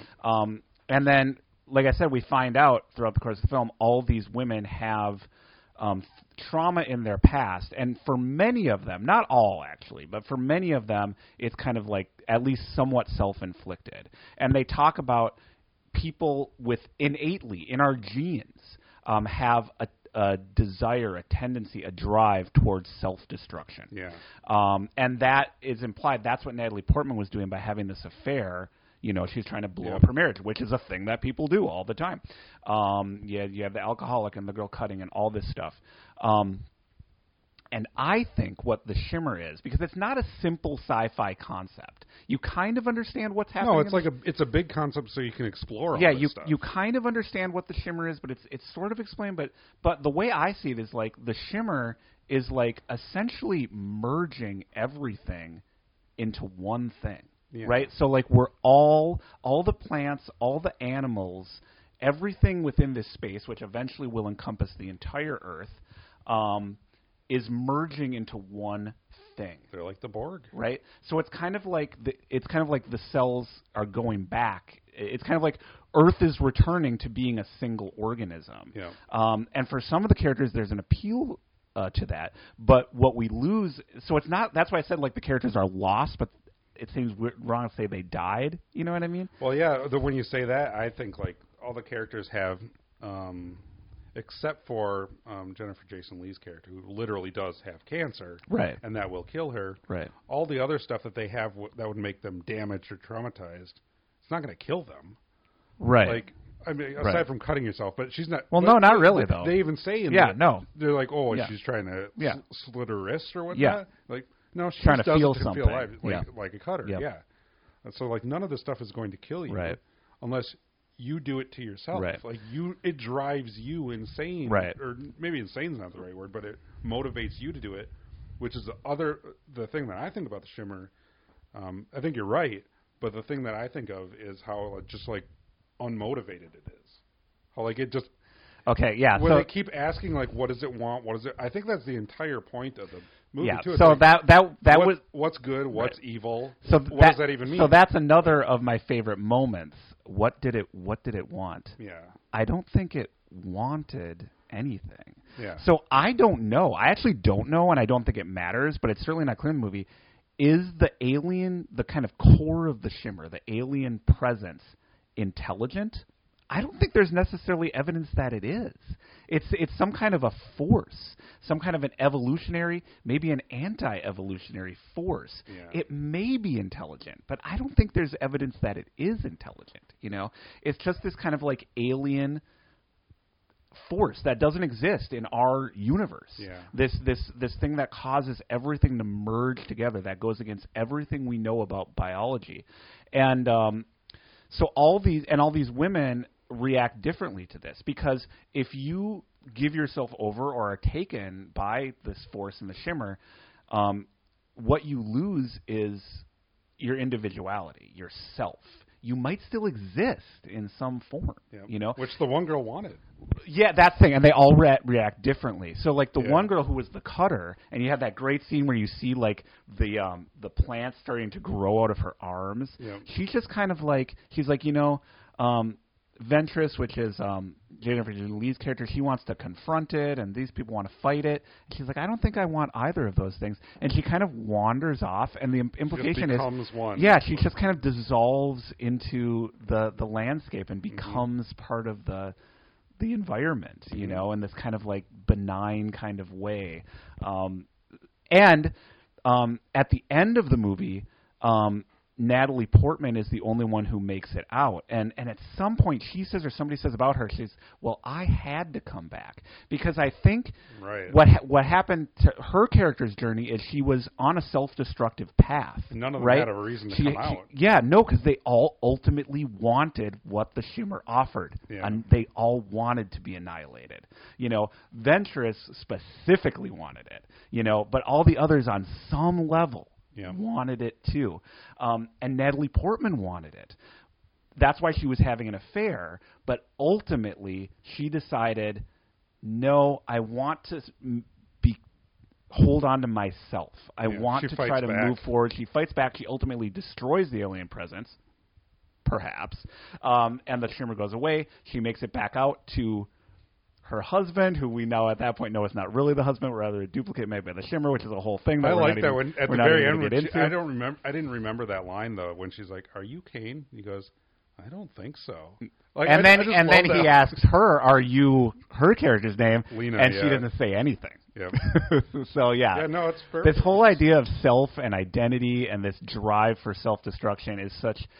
Well, it made me think at that end part two. I was like, she knows it's not her husband. I mean, it's pretty clear that it's not, but it's kind of close enough that it kind of is her husband, so like it doesn't even matter anymore. Yeah, it doesn't matter. It does make you think. Where is there a difference? Is there an endpoint between one person and the beginning of another? You know what? It's just, I mean, this is good science fiction. Well, these kinds of thematic discussions, this is what you go to good science fiction for. If you listen to any of Alex Garland's interviews, which I kind of got sucked down a little rabbit hole too, I just started doing it like 2 days ago or 3 days ago or whatever, the beginning of the week, or maybe like the middle of the week actually.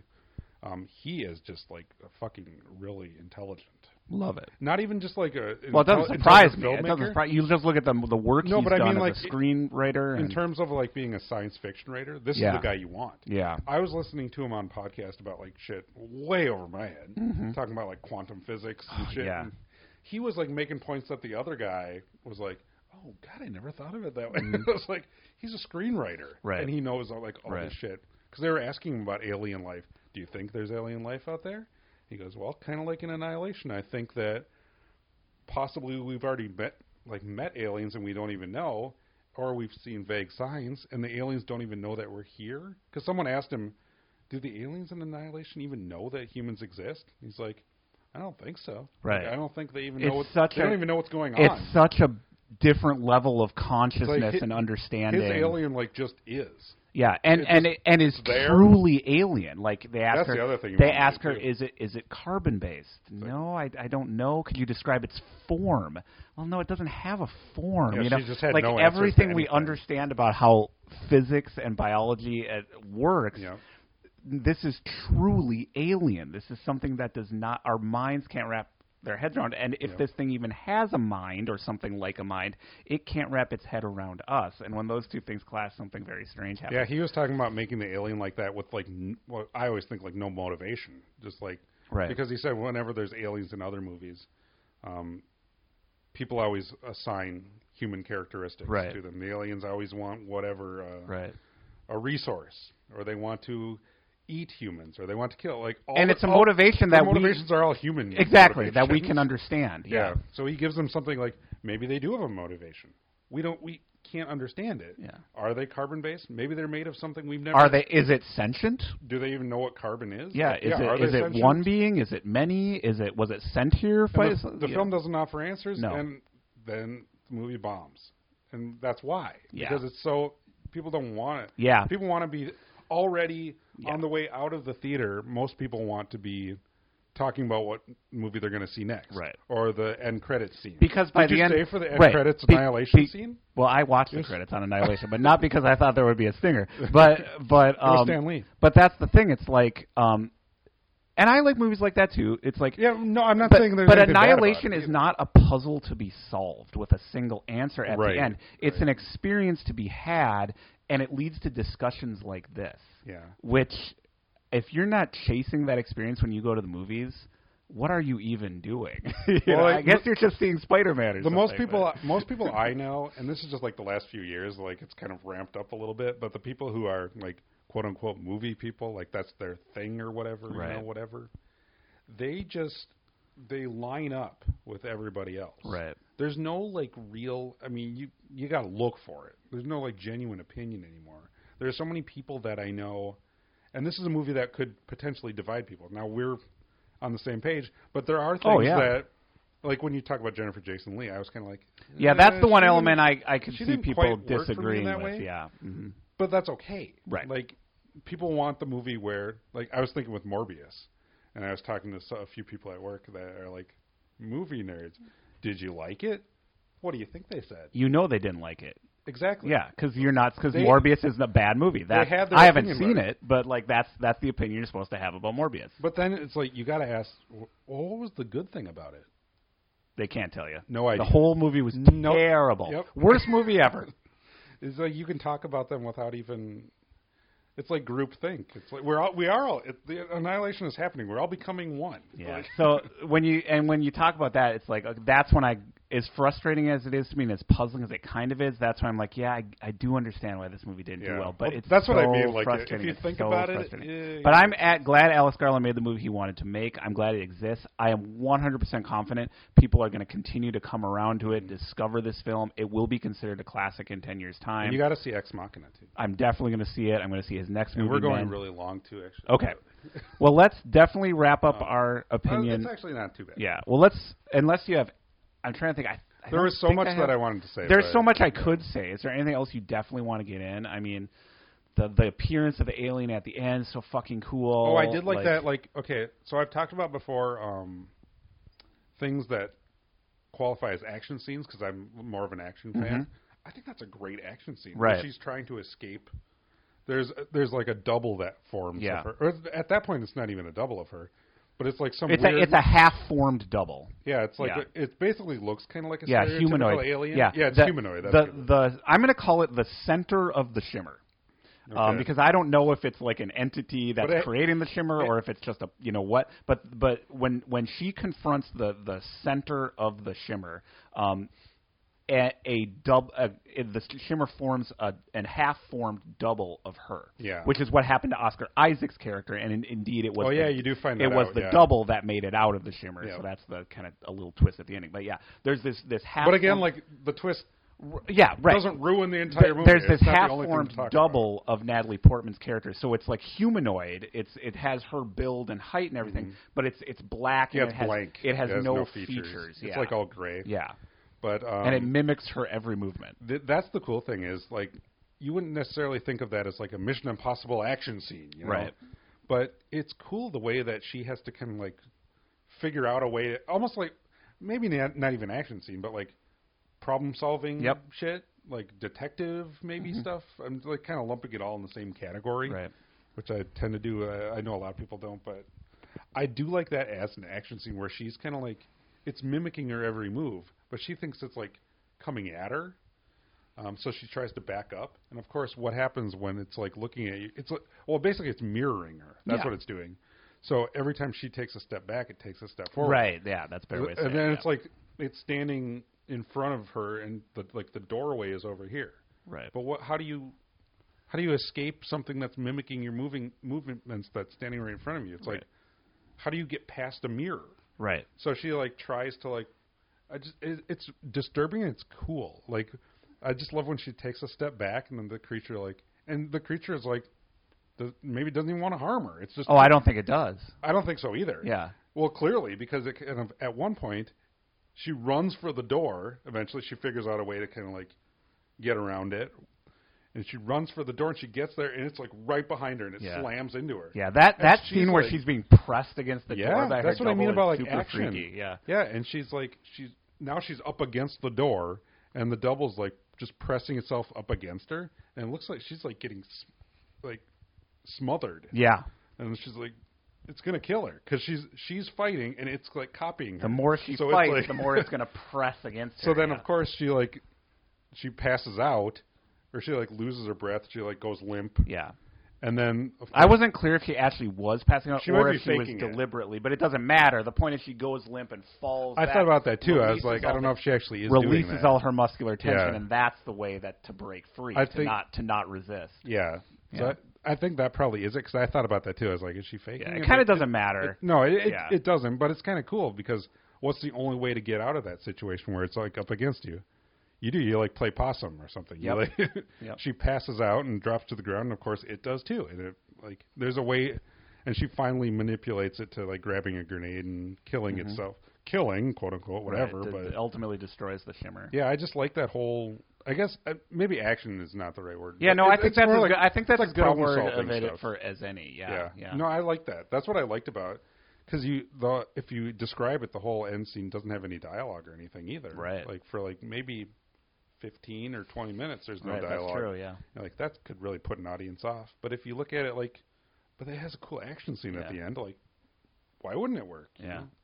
But as much as I loved it from opening frame to last, I do know you just know at the end people were unsatisfied. They wanted an answer. They wanted an explanation. And I think it's all pretty much there, but it's not tied up with a neat little bow. There's ambiguity there. There's room for different interpretations. Well, I think what people want, don't like that. People want the answer, and when your movie is specifically because movies can be left vague, and audiences still. Yeah. Well, no, I'm not saying like movies can be left vague. Like that's a surprising thing. I'm just saying like there have been successful movies that audiences respond to that are vague. Right. It doesn't necessarily. That's not necessarily an indicator that it's going to fail. But I think his problem was that not problem, but the problem with the connection with the audience, he deliberately made a movie with a villain with no motivation. Right. And I think that's the problem. So people are looking for something that just, it's not there. Right. It reminds me of, I don't know if this is going to make a lot of sense, but like, I saw some stupid fucking article about what's in Pulp Fiction. What's in the briefcase? Right. And like finally explained. Quentin Tarantino finally, and this is all like I love that word in everything. Oh yeah, if you finally, that's your clickbait article. Use that finally. Marvel finally reveals Wolverine's motivation or something. It was, this is not a movie for those people. No, but that just drove me nuts because I'm like, the entire point of it is that it's nothing. And on YouTube now there's a video called Annihilation, the ending explained. I mean, there's a video. It was there before the movie came out. Like it was. Yeah. All right. Well, I want to go out on a high note. I don't want to get cynical about the people who don't like this movie because I love this movie. It was so validating watching again. I was like, man, was I right about this? I enjoyed it much more the second time, loved it the first time. CX Machina and Men is the next one up. I can't wait. I can't either. Yeah. The trailer looks great. Yeah, awesome. So I'm going to make my opinion now. I don't even need to see it, like everybody else. Yeah. So definitely, I mean, my God, check out Annihilation. Watch it again if you haven't watched it for a while. It's one of the greats, and tell a friend. Like we gotta boost the signal on this thing. This is just a fantastic masterpiece of a film. I'd love to see more like it. This is what I want out of science fiction. This is what I always say. Why can't Star Trek movies? This is kind of like ideal quintessential sci-fi. And there's a lot of good sci-fi out there right now. Like we are in a good moment for that. But well, in a way where it like explores the theme of that self-destruction and no motives. Right. Ex Machina does the same thing. Yeah. Where it takes like one AI and just mines all the territory that you could possibly think with that. I have complete and I bet I'm assuming he wrote that one because he started his career as a screenwriter. That one's all him. Wait. He wrote the entire thing. I can't wait. And he was nominated for Best Original Screenplay with that one too. He didn't win, but awesome. I can't wait to see it. Well, he will win that award someday. That's the other thing. It's like no doubt. Can't wait. He's to done see his next He's stuff. directed 2 films. Yep. So this is everyone get on board with this guy. This is like. You need to be watching this guy's movie. Okay, really quick though before Okay. Okay, Annihilation we can be done, but I'm just curious like which ones have you seen? Cuz he of his scripts? Of his scripts. Go through the list. I've seen 28 Days Later. I've seen 28 Days Later. I'm not sure I know all of them. 28 Days Later, I haven't seen Never Let Me Go, but I know what it's about, so it sounds like an Alex Garland movie. I haven't seen that one either. I really don't know too much about that one either. Someone was reading them off to me. Some I'd seen, and the ones I hadn't seen, I was he started. It wasn't his first screenplay, but he wrote the book that movie The Beach was based on. The Leonardo DiCaprio one. Okay, interesting. That's how he started. Interesting. He was like a hiker backpacker who just like wrote a book about that. Interesting. And then Danny Boyle found the book and they adapted it. He didn't even write the screenplay. Interesting. He just sold his book. And that kind of was his entrance into Hollywood. And then he got in, and then Danny Boyle directed, of course, 28 Days Later. Mm-hmm. He had him write a screenplay for him. Interesting. And then, because I saw him in interviews, they were asking him, do you have it in you to write another novel? And he's like, I got into the movie business and I gave up being a novel writer. That's awesome. Well, he is definitely he's been a screenwriter for like 30 years, 20 years. Doing the work he needs to be doing, clearly. Yeah, so, I don't know how many others. I thought of him as kind of like a Chris McQuarrie guy, who is like, he was a writer for so long behind the scenes. Yeah. And then finally you give him a movie like Chris McQuarrie did, like Jack Reacher. Like, you just finally let him out. And this guy's fucking been like, great. This guy's been waiting. Like, he hits the ground running. And then Chris McQuarrie does like Mission Impossible movies. Yeah. Like, he's fucking amazing. Yeah. Like, he's been building it up. And I think Alex Garland is kind of that type of guy too, because he said he became the director just to like eliminate the job of director. Like, he sounds very much like that hive mentality. Like we're all part of a collective. We're all part of a group. He's like, I became the director just so I could eliminate the position of a director. So he's like, I got into the director's chair and I was like, all right, what do you guys all want? Right. And he started asking me like, no ego. Yeah, exactly. I don't think he has any ego at all. Period. He's like, he'll go to the AD or whatever, like, what do you think we should? How do you think we should shoot this film or this scene, this particular scene? You know, he's got a outline obviously, and he makes the final decision. But I thought that's such a not. That's another reason why he said he didn't want to do the franchise movies either. He's like, it's like he said it's like a pyramid. It's like the director's sitting on the top of the pyramid. He's like, I don't want to do that. Well, yeah, and then that pyramid exists under the Disney Corporation. Well, the real top. There's all kinds of pyramids there. Yeah. Okay. Well, it sounds like he sounds like a cool guy. It sounds like the most. He's fascinating. It sounds like the most important thing to him is getting a good piece of art into the world. Yeah. Right, and if people appreciate it, great. If he gets credit for it, I mean, I'm sure great. he wishes but his movies were more successful. If he gets the credit for it, great. But if those things don't happen, if he ends up with a good piece of art, like, he's done his job. And with Annihilation, he has done his job. It is a great, great movie. Yep. So you and I are in complete agreement on Annihilation. But you and I do not always agree. So take that, everybody who thinks I hate everything. But you and I do not always agree. No. Yeah, it's time to segue. Which is my segue into what I think a few weeks ago probably would have been a more heated debate than it's going to be now. Because we went to see one of those newfangled superhero movies that all the kids are talking about. When we disagree, it's like an immediate pushback. It's like, well, now I really hate. You know? Well, I get so excited when we disagree, because like I love discussing movies with people, and of course the most interesting. This is a funny one. Yeah, and of course the most interesting discussions happen when you don't agree on every point. And you and I are usually close. Yeah. And we Annihilation. At least are, and we.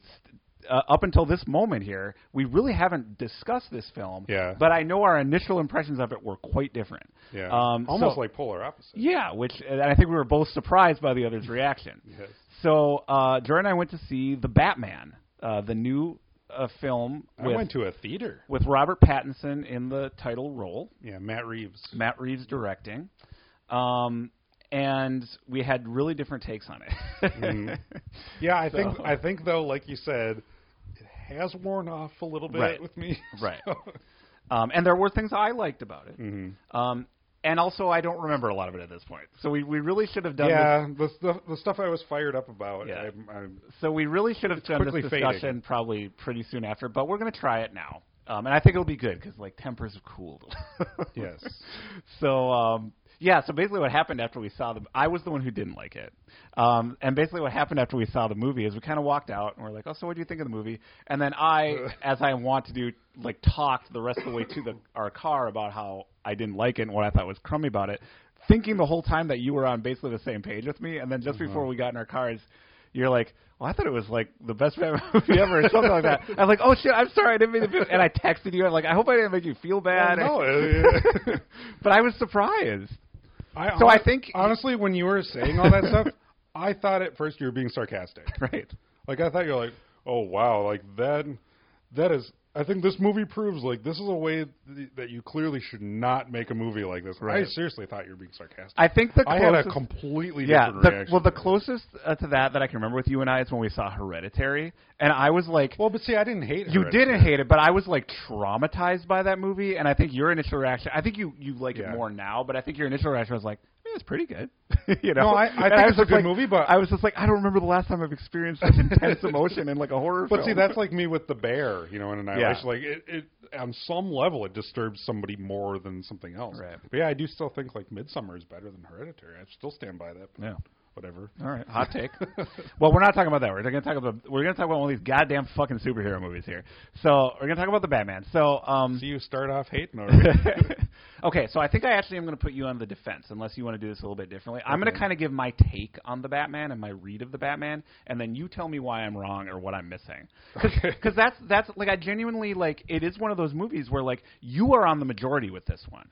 Because, like, almost everything, of course there's counterexamples, but the general thrust of this movie is, like, this is a great Batman movie. I saw nothing but love for this movie. Also, the reason I thought you were being sarcastic, too, is that I didn't necessarily disagree with what you were saying either. Like, but because like the criticisms were so pointed and like specific things, I thought you were like deliberately like making like this fun. Is me reading into. All right, well let me kind of give my take, and it's going to be because like I said, I don't necessarily and it's going to be brief. I don't remember the details, but let me kind of give my take, and then you kind of it would have been better like a month ago. You respond. So this is my basic kind of like hot take on the Batman. I probably would not have gone to see this on my own, but you and your partner wanted to see it, so I was like, all right, I'll see the Batman. And people were praising it to the moon, so I'm like, I bet it'll be good. I was kind of not looking forward to it being like 3 hours or whatever, but I'm like, yeah, fine, I'll sit back and enjoy it. And my take on it is like, this is a mediocre, pretty typical Batman film with nothing we really haven't seen before, except for a couple of things. Dressed up and fooling people into thinking it's an excellent movie by having a way too long runtime, which does feel long. Again, I agree. And I agree it's too long. That's a major problem I have with it. Yeah, and I guess I just didn't get what was so great about it. I feel like if this had been maybe like the third or fourth film in a series of Robert Pattinson Batman movies and about 90 minutes to 2 hours, it would have been pretty good. Pretty good movie, kind of interesting story. It's okay, not bad. But as a 3-hour beginning to presumably what will be a new era of Batman films, that everyone is praising as like, oh my God, this is Batman done right. This is the next level. It's like, it fails to be that for me 100%. And like, I can go into like specifically what I didn't like about it. Like, it's too long. I don't think I'm going to disagree with what you say though. I think it's like to what degree? Yeah. It's too long. I didn't think this movie had the best versions of any of these characters, which we've seen versions of all of these characters in other Batman movies before. Right. With the exception of Robert Pattinson's Batman, who I liked a lot. But so I'll put that aside for now because I want to talk about what I didn't like first, actually. I thought the Riddler was ridiculous and embarrassing. Again, I agree. I hate this new trend of like acting as though the Batman villains are like the new Shakespearean roles that these great actors have to take on. I'll say like that. Have you seen like the Joker scene that they released finally? I didn't watch it. I mean, I was appalled by the Joker scene that was in the movie. The Joker scene that's in the movie is fucking like the worst example of what these movies. And that I knew we would both hate. Yeah, it's so. I was like, that is to me cringeworthy. Like, sidebar. Barry Keoghan as the Joker. Sure. Not a bad idea, you know. Sure, but when you're going off, your idea is basically just like a little tweak of the last idea. Right. Like, okay. Yeah, well, and that's, okay. I don't want to get hung up on that because that's like, it's literally like a minute out of a 3-hour movie. Zoe Kravitz that's the name of the actress who played Catwoman. Perhaps the most beautiful woman to play Catwoman. I don't like her. She's not my favorite Catwoman. I thought her costume and her outfit looked kind of stupid. I thought the backstory of all the characters was comically convoluted and stupid. Okay. People praise it for being a detective story. Well, we finally get to see Batman doing detective work. I like the idea of that, but like judging this as like a whodunit, a detective story, it's a shitty one, right? It's a shitty one. Any kind of theme they're reaching for, like I realize I have to be more than vengeance, I have to be hope. Again, completely I agree. Stupid. I agree. That's what I spent 3 hours for. I agree with that stuff. I think there's more I didn't like. There are some things I did like, and I do want to talk about that. But that's my kind of hot take on it. Please. Enlighten me, explain to me why this is anything other than a just okay Batman movie that I had to watch for 3 hours. Because for me, Batman Returns did not even wobble from its position as my favorite Batman movie. Like it did not even. This did not even come close to toppling. Wow. Well, I think people remember like those Batman movies wrong, and I'm not saying that I don't like them. I fucking love the original Batman. Are you talking about the Tim Burton cycle? I'm talking about Michael Keaton, Jack Nicholson, Joker. To me, that's if I look at one. that and I use your same approach, I could rip that movie apart and say it's a piece of shit. Well, what are you saying? You could rip the Tim Burton one apart, or you could rip the... Yeah. Okay. Yeah. Because I think... I mean, is it a bad detective story? I guess. What is the story of the original Batman? Joker doesn't like Batman? Right. Like, there's no story to the original Batman. Nothing that's worth, like... Right, but I also anyway. didn't have to watch Batman doing detective work for 3 hours in that movie. Yeah. You know but at least... Like, I'm investing a certain amount of time. I want a certain return on my investment. At least they're trying to do it. Yeah. Maybe if they don't succeed totally... I mean, Matt Reeves is not an idiot. He's trying to write a...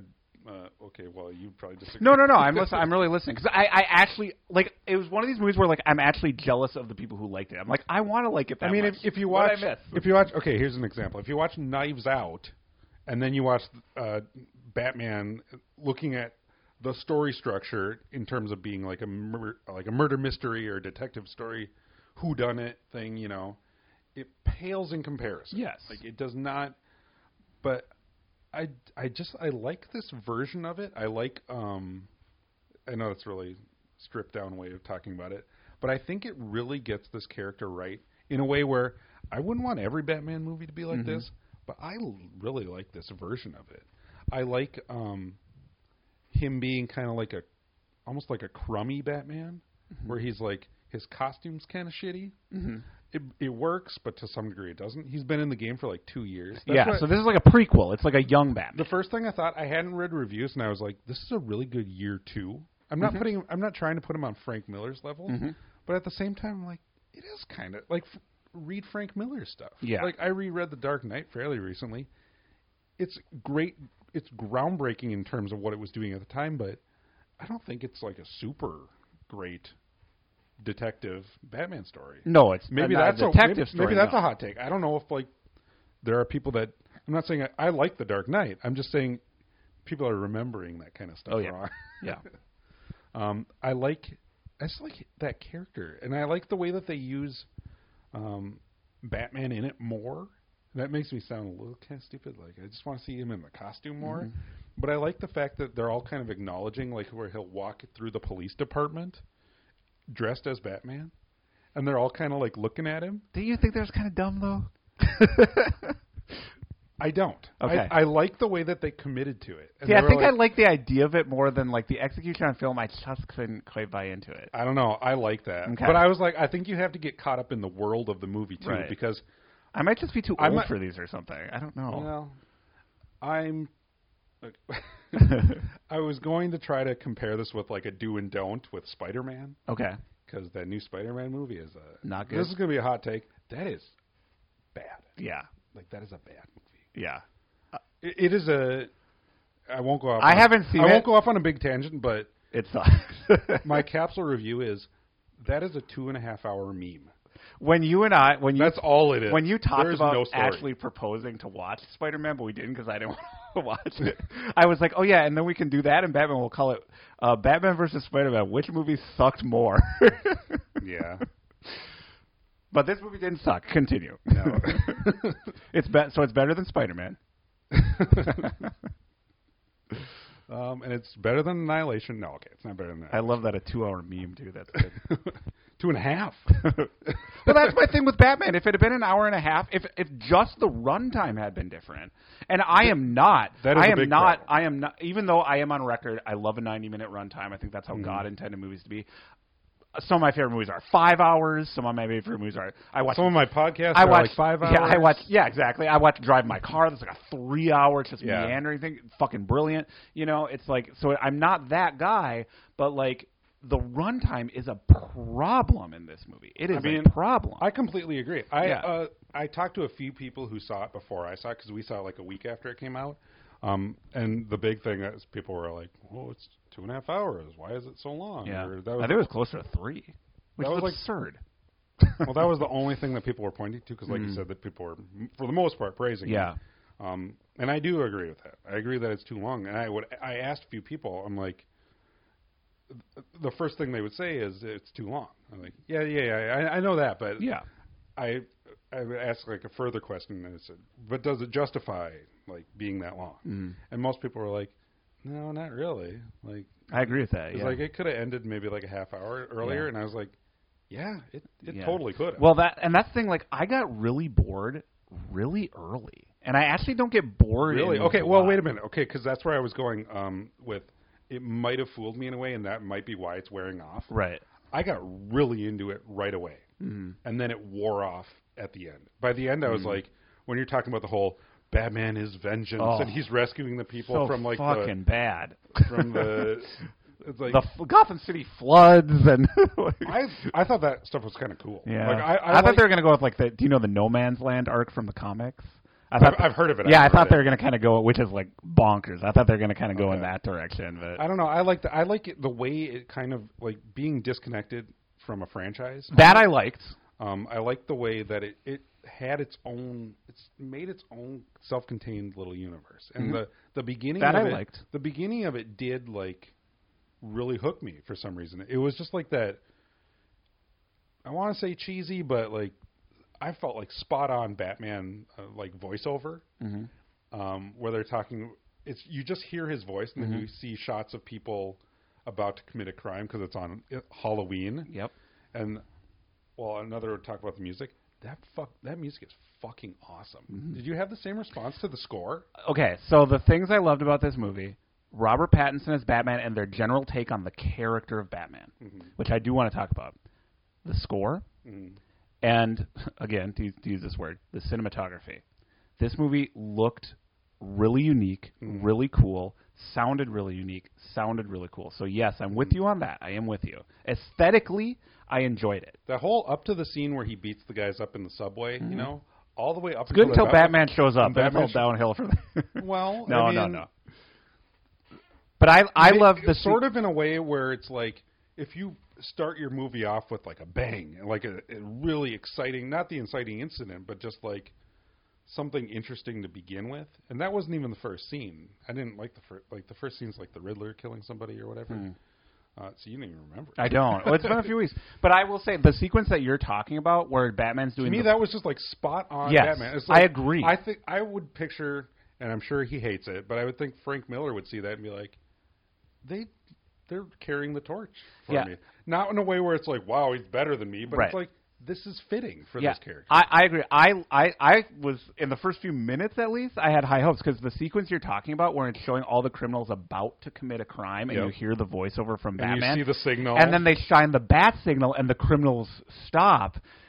That has probably been in a comic, but I have never encountered... It was in Christopher Nolan's movie a little bit, too. It was? Which is so like this idea that the signal... is not just a signal like, hey, Batman, there's a crime. The signal is to let the criminals know Batman could be anywhere, in any shadow. And that's what that was a fucking cool idea. That's what all the dialogue is at the beginning, too. They do kind of lose that thread throughout the movie. Yeah. When he's, like, walking through the police station. I think that was the only, like, cool idea in it, though. I never felt like that again in the movie. You know, and they kind of like blew their wad. They had that one cool take, which now you're reminding me wasn't in Chris Nolan, and that's the other thing. It was briefly in it because there's a scene where a guy's like buying drugs or something on the street corner, and then they see, I think it's The Dark Knight, they see the bat signal, and then he goes, he's like, no, you're better off buying lottery tickets. He's like, fuck it, and he drove off. Right, and like I said, that's probably been in a comic, and I just haven't read that Batman comic or I forgot it. But I did like that idea. But that's the other thing you mentioned, Christopher Nolan. I thought this was also kind of like Christopher Nolan light. I didn't think Matt Reeves had such a that was the, like even Joel Schumacher had a take on Batman. It wasn't a good one. It didn't work. Christopher Nolan had his take, hugely successful. Tim Burton had his take. And Matt Reeves, people were talking about this as though, oh my God, this is the new era of Batman. This is the best Batman movie. I'm like, oh, what's Matt Reeves' take? He had some ideas about the characters, but like aesthetically, like this was. It just seemed like Christopher Nolan light. It's just a continuation of what Christopher Nolan had been doing without being a Christopher Nolan movie. That's the problem that I had with it, and I keep wanting to launch into things that I don't like, even though I did love this movie. Wow. Like, I think it's cool. Okay. Well, another thing is like action. You don't respond as much. You're more of an action guy than I am. The action is great. Like the practical shit, that car chase, that's the best car chase a Batman movie has seen. Like, it makes me sound so dumb. Like, no, I like Batman in his costume and I like the car racing around. But I mean, those are perfectly valid things to like in a Batman movie. But even the way, yeah, I guess. I mean, what else? That's kind of the way I feel. Like, even with the intro, the scene that we're talking about, I recognize that it's not the way people talk. I recognize that it's cheesy and shit. I just thought it's spot on for that character. And I thought, like, the action all worked. Like that car chase I'm talking about. And even something, like an action scene doesn't have to be, like, a half hour long. That car chase was pretty long. But the part where he escapes from the police precinct, or whatever you call it, can't think of the word, the police headquarters. And he runs to the stairwell and he shoots his grappling thing and he like goes all the way up and he's about to jump off and he's in year 2, so he's like, he gets to the edge and he's like, whoa, what the fuck? He's a little scared of heights and then he flies off with a wingsuit. That looks really, I thought it looked cool. Like, I'm describing this shit and I guess you don't. It didn't flies off delight and he, me as much, I guess. Almost lands on the car and then he like gets hooked on something and he like, I just kind of liked how crummy he was as a Batman a little bit. I don't know. He was a very grounded Batman. He's grounded in a way that Christopher Nolan's wasn't. Right. Where Christopher Nolan's is, Batman's basically unstoppable. Right. I know they go to a point, and it gets ridiculous in Christopher Nolan stuff too, where Batman has to, the last one where he has to defuse a nuclear bomb, and it's like, we are way past where we started. But then this movie kind of go there too with like the whole city being flooded. It did, and that's the problem that I had with it too. Is that another thing that I had with it is, I think he saw the Christopher Nolan movies. Well, I know he saw them, but I think he's taking the wrong example from them. Like he's picking out the wrong thing. The right thing is like, and I'm not saying right like Batman should always be done like this because Tim Burton stuff works too. But the right thing is to like find some hook to reality that makes it like a real character. Because Batman is a human character. He's a human that is the superhero. So you need to find some sort of, I don't mean like Christopher Nolan, find an explanation for everything. Because I like this Batman's technology too, where it's kind of a little magical. Like it doesn't totally make sense in the real world, so it's kind of its own thing. So in that way, I think it kind of took the right, that part took the right examples from Christopher Nolan's. But what it doesn't take is that stupid fucking over-the-top, and this is the problem that I have with all the Christopher Nolan movies, the schmaltzy, music swelling, Batman is the answer to all our... like, all this bullshit. Which that... Because Christopher Nolan... serious, and it's like, Yeah, and I think that's the part that you responded to badly, too. And and I did. I was just like, stop. Like, I liked it so much at this point. Like, let's not... Number one, we've done it already, and number two, it was boring then too. I don't need to hear the philosophy of Batman and what he means to society. I'm seeing the scene I think I rolled my eyes when I was almost there with you too. Where he's covered in mud, like staring at the person that's being carried away by the helicopter, and it's saying and like reaching out a hand to help the people of the city, and But even then, it's like I like that part. I like the little kid they put in it too. The little kid who's the mirror of Bruce Wayne, who just keeps popping up in the movie. Am I a stupid film goer, or is that a cool thing to put in to a Batman story? But we've seen that, haven't we? Have they? I don't know. I don't know. Maybe not. I guess. I like it. I mean, I wanted to say it's kind of in the background, but they do, again, present it as this grand thing at the end. But I do like that they mention that there was a kid there when the murder happened. And he starts to think about it. And then he goes to the funeral. And the kid's there. And, like, I feel like I'm responding to, like, little things, and then I disagree with, like, or I agree with, like, the really big structure problems to the movie. I like Zoe Kravitz's Catwoman. I don't like Michelle Pfeiffer is always like the Catwoman I think. To me, that's the gold standard. But I don't. Maybe time will tell. I mean, I don't want to say it's like I don't want every version of Catwoman to be like this. But I like Zoe Kravitz in this. I like that version of Catwoman. I didn't think she looked silly at all. I just didn't love how she looked. I kind of like where he kind of incorporates her into his trying to find working Falcone. Together. Well, I mean, you say it reductively, like they're working together, but because they've done that before too. But I like where they have to infiltrate the club. Yeah. And what I was talking about, his technology, he's got like camera lenses in his like contact lenses, and he can like run the footage back. And this Bruce Wayne is like, there almost is no Bruce Wayne. Oh yeah. He's just like, he's totally consumed retreated and obsessed with the He becomes Batman Bruce persona. Wayne when Alfred wants to talk to him too. Yeah, and he, I want to talk about Bruce Wayne in this movie because I love and like Robert and Pattinson they in this. thought about stuff that like again with tying it to something real, and not every element has to. I want a little bit of it to be fantastical, like the car chases and shit like that, but. Even the stuff where he goes into the light and it hurts his eyes. Yeah, I love that. Love it. It's like, has that been done no, before in Batman? No, I haven't seen it. Even the comic. Yeah. It probably has. Batman's been around Bruce for like Wayne is not cool. 70 years. Bruce Wayne is not cool in this movie. No. You don't want to be Bruce Wayne. I looked at it as like he almost doesn't exist in this movie. Like Bruce Wayne's almost not even a character. Yeah. Well, he goes there and people don't even know if he was still alive. Bruce Wayne's still alive. loved that you know, when Robert Pattinson is dressed up as Batman, he looks like all the other movie Batmans, essentially. He looks typical, like, movie Batman hero.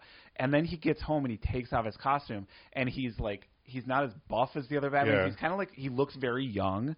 So he's like this skinny. He's kind of frail. He's this skinny, pale goth kid with dark circles under his eyes. He's emo. Who clearly has no social skills and no interest in participating in the real adult world and is just consumed with this obsession of being Batman. You see him even writing like in the Notebook at the beginning. He's like, that's how you know it's year 2. He's like, year 2 of the, whatever he calls it, the Gotham Project. Yeah, I thought that was like a really cool take on Batman. Like visually, I thought they did it. I thought Robert Pattinson did it with his performance. I think it's to degrees. Like, I think I responded more to just that. Yeah. And that was enough for the movie. Yeah. It wasn't enough to justify 2.5 hours. Or almost 3 hours. I give you that. Yeah. So I think we liked a lot of the same things. We disliked a lot of the same things. It's just like what you liked a lot more, and what I disliked, I disliked a lot more. Like the combination of even the beginning with and the music comes in, I was like, God, that's a memorable score for it too. Okay, well, so like going back to Catwoman, didn't you think like the point at which they like you did not the point at which they like kissed in the movie? Didn't that seem like one of those like, okay, we've hit about this time in the runtime, time for the male and female lead to kiss? I didn't feel like they had any kind of chemistry or relationship that the story had led up to that point. It's just like, well, you're here, I'm here, we're attractive, we better be in love. Like, I don't know. I suppose. I think it's more like just story structure. Like that is going to be the point where that happens. You kind of need some of. But you don't. You can have a male and a female character working together, having their own separate motivations, being friends, being frenemies, being whatever, and not have a romance. You don't have to do that. Well, but I think, see, I didn't even read it like that. I almost read it more as, I'm thinking more of Bruce Wayne as this guy. I'm like, he might not even be interested in this. No, I don't think he's ever kissed a girl. I don't think so either. Like that kind of like went in my mind too. I was like, I like that too. Yeah. So like, I'm not thinking about like, are they going to get together in the end? And I don't think they were going. Like, but you could look at it as it seemed like throwing a romance in between Batman and Catwoman. Of course, everyone expects it's Batman and Catwoman.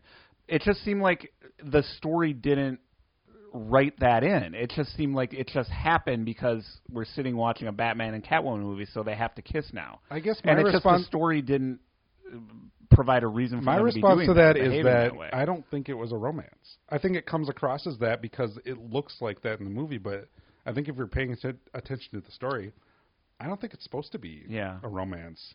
Even when they go their separate ways at the end, and I read it as he's like not interested. Right. When they're kissing each other like twice in the movie, he's just doing it to like, can we move on? Please? Maybe. Yeah. I mean, because that's interesting, and that would be consistent. You know what I mean? That I would believe. Like that's almost. Like, I don't how think I read Bruce Wayne cares about Catwoman. Yeah, that's. But see, wouldn't it have been great if he actually just kind of like rebuffed her like totally, or she kind of had a thing for him, and he was just like, "What's going on?" Like he doesn't know how to read a woman being interested in him. Yeah, he doesn't know that's how I read it. I think isn't that in the movie? See, like I didn't pick up on that. I picked up as just like now they're kissing. I think that is in there. Okay, well then I'll take your word that might be there. I would go watch it again. So I did only watch it once a month ago. So maybe. Didn't you think like the Penguin was like what the fuck? Like it wasn't even like a take on the Penguin. He's just an ugly guy. Like why was Colin Farrell even in makeup? He's just like an ugly guy. Why is he the Penguin? I don't get it. I gotta say, I like that version of the character. Yeah, I like him as more than Danny DeVito's Penguin. Completely different character. It's night and day. It's like different. I like in their little gangster world how he's kind of like the mob boss. Why is he called the Penguin? I don't know. Why does it matter? I don't know. It just bugged me because I just felt like they didn't have like a good take on the character. And like Colin Farrell is like unrecognizable in this like makeup, and I'm like, well, why even wear makeup? Why not just look like Colin Farrell? I don't know. I like the look of that. I don't know. It almost as like an experiment. Yeah. I don't know. I don't know if I can explain, but I did. I like that character. I liked his function in the story. I like his. He's almost not a bad guy. Right. He kind of like. Yeah, it's so convoluted. He's like manipulating, kind of playing both sides or something. Yeah, and they think like maybe they can manipulate him or he can manipulate. Yeah. He's not really the one causing the crimes, but he's like trying to take advantage of it. Yeah, I mean, like this is so like I'm so late to the party, but I watched finally all of Breaking Bad, which is like fantastic. Like just and it made me think of that too. It's where.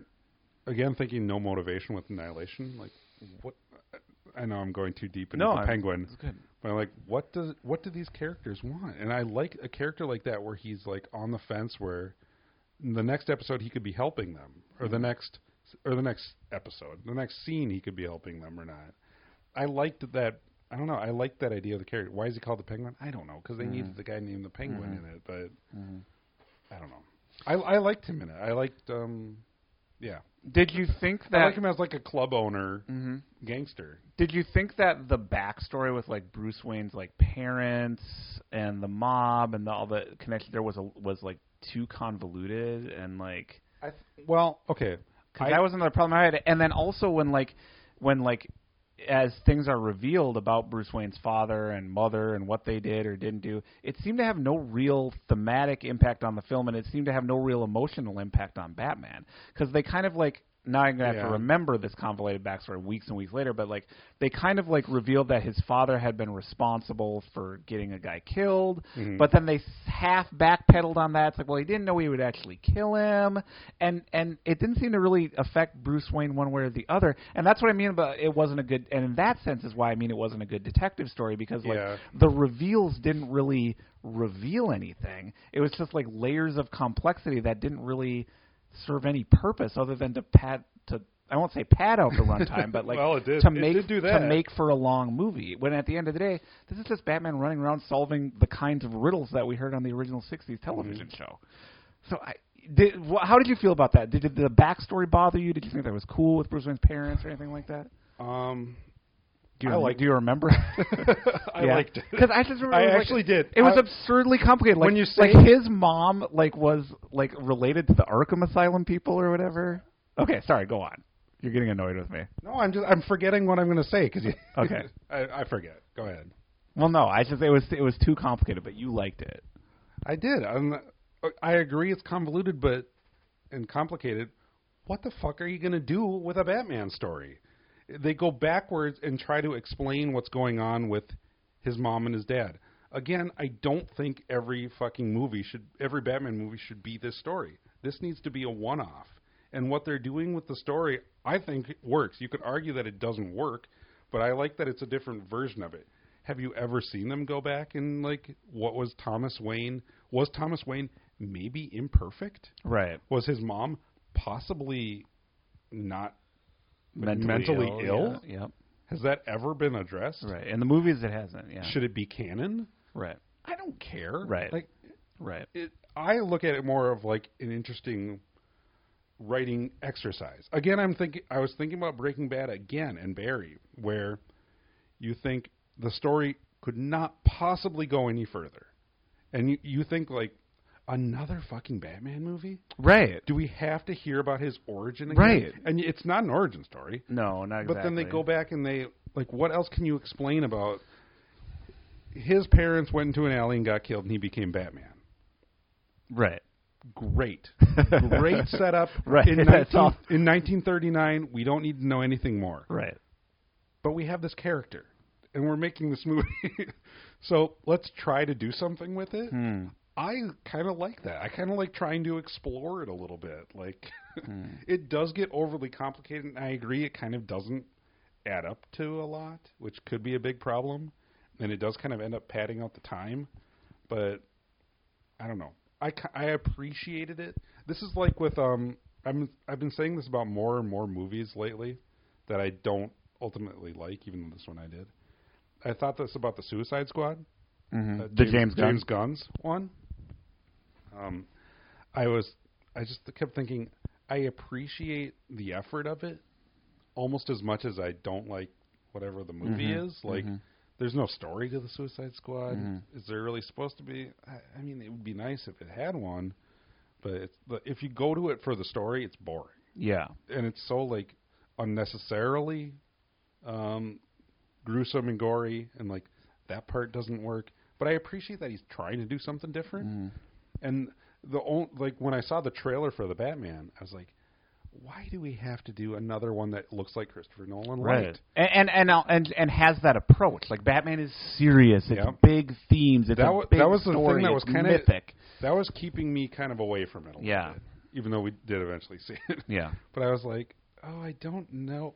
Like, I would want to see something completely different. Like, whatever it is, an animated Batman movie or something. Like, or Into the Spider-Verse version, or whatever that would be. You know, something different. Right. And this was just like Christopher Nolan. Every Christopher Nolan idea just kind of like tweaked a little. That's how I felt. Yeah. Yeah. It is in some respects, but I think it's very different in a lot of ways. Yeah. And I think basically like the tone and like just. I think it's the character of Batman. Yeah, that they got right, which is critical. You know what I mean? I mean, it would have been pretty unwatchable if not for that. Yeah. You know. So I mean, I agree with all the stuff that you say. That too long. Yes, I liked Zoe Kravitz's Catwoman. Yeah, I don't know. I guess I just I just like the other Penguin as a character. Okay. I mean, a lot of that's going to have to be agree to disagree, but. Can we agree that Paul Dano is fucking awful as the Riddler? Oh, that's the other thing. The whole take on that character? All I want to talk about is the shit that doesn't work. And that was I like Paul Dano. So do I. Or Dano or whatever. Yeah, I don't know. I like him too. I just watched him right before I saw Batman in Prisoners, that other Denis Villeneuve movie. Okay, I haven't seen that one. Fantastic. Yeah, I like him. Like, he's amazing. There Will Be Blood. And he always plays some like little limp-wristed, weak little kid that gets beat the shit out. Right.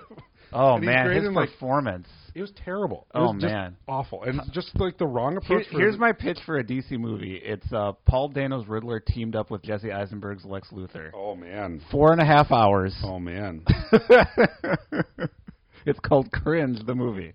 Wow, that would be, I didn't make like a Jesse Eisenberg connection. I thought of that, but that's good. Yeah, like, and then at the end, it's so bad. Okay, so I'm glad we both agree. Robert Pattinson's Batman's great. Paul Dano awful. I had the same response that you had with the Penguin as I did with the Riddler, which again, I think this movie has a lot of major structure problems. Yeah, which would. Again, but so does the original Batman. You know what I mean? Okay. But yeah, the murder mystery and why is he the Riddler? Like, he's fucking right. And I do think like kind of grafting onto it like a serial killer Zodiac 7 vibe is the wrong approach for Batman. So dumb. I don't like it. I don't think it fits. Well, in and you know world. when I saw even though I know there are like Batman horror type. Yeah.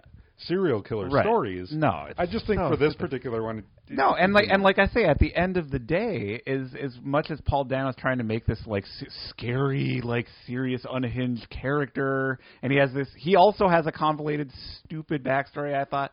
I don't even remember. At the end of the day, he's writing riddles for Batman to solve, and the riddles are about on the level of the '60s TV show. Which I love the '60s TV show, but my God, give me Frank Gorshin over Paul Dano as the fucking Riddler. This was terrible. The riddles and stuff, I actually didn't have a problem with. It's literally every scene with Paul Dano. Yeah. The Riddler, the riddles when they're at some crime scene and he's Batman knows the answer to whatever. I kind of like that. I kind of think it was like spot on cheese. You know, like it's cheesy in the right way. Didn't quite go over the line for you. Maybe did a little bit for me. No, I mean, maybe it could be close to that. Yeah. But I don't know. I was digging like the vibe of the movie. I was digging like the tone that it was going for. It's at certain points. Yeah. Not when the music soars and we're getting lectures on what Batman means to the world. Right. I don't care about that. Right. Shit. Like it's been done better, and it's not interesting. Right. But yeah, Paul Dano is awful. Oh. Probably the worst Batman villain in any of the Batman movies. Well, Tommy Lee Jones could probably. I didn't cringe at Tommy Lee Jones though. Yeah. Like this was bad. It was almost like a sarcastically mocking, like you were talking about, a Shakespearean version of. That's what I was like. Stop chewing the fucking scenery. And now they're doing the Joker. Like I've already seen a Batman movie where they tease the Joker. Now Batman's in the interrogation room. It's like we literally just saw this type of. Well, okay, so I think the parts where it strays further from the Christopher Nolan stuff is the part that works. Yeah, I would agree with that. When it gets closer to Christopher Nolan stuff, and I like the Christopher Nolan movies for like what they're doing. I do too. I think they're really good. But I think they have the same flaws that this movie has. Well, yeah, you have to take it just serious enough. I think. Yeah, it's a tough balancing act with these superheroes. When he's walking through the police station, I take that just serious enough. Now I remember like what I was thinking right away when we saw it, because we should have had this discussion before. I was thinking there's only so serious I'm going to take a Batman movie. Right. And Christopher Nolan goes over that line. Yeah. Like, I don't care about when Bane's lecturing him. Yeah. Saying all that, I like Bane, and I like those movies for the most part too. But that aspect of it, I'm not going to sit and hear a lecture about. Right. What Batman means to the world. Right. And then you see people out in the world who take that seriously. I know. Yeah. That is a problem. Right. It's like you're a fucking grown-ass adult. What are you talking about? And this movie took all those parts that didn't work. Right. I hated about that and thought, oh, we should use that too. Like, no. Right. You're taking... Because that's what I always said about the Christopher Nolan movies. I'm like, it worked, but that's a one-off. Yeah. That's not how you should approach Batman. And now it seemed like everybody loving this so much. It's like, oh, fuck, that's just how we're going to do Batman movies. I guess I would agree in the parts where it does get too close to Christopher Nolan stuff. I think it was different enough, and the stuff that was different was interesting to me. Yeah. So I think that's where I'm going to have to come down on. Well, let me ask you this. Because you said, like, when I talked about, like, Bruce Wayne's origin, I thought I didn't like it too convoluted. Yeah. You're like, well, what else would you do with a Batman? So let me ask you this. Having seen this movie and liked this movie and knowing that they're going to keep making Batman movies, what do you want to see next? I would love for... where would you like the series to go? Like the types of Batman movies? I don't want them to do...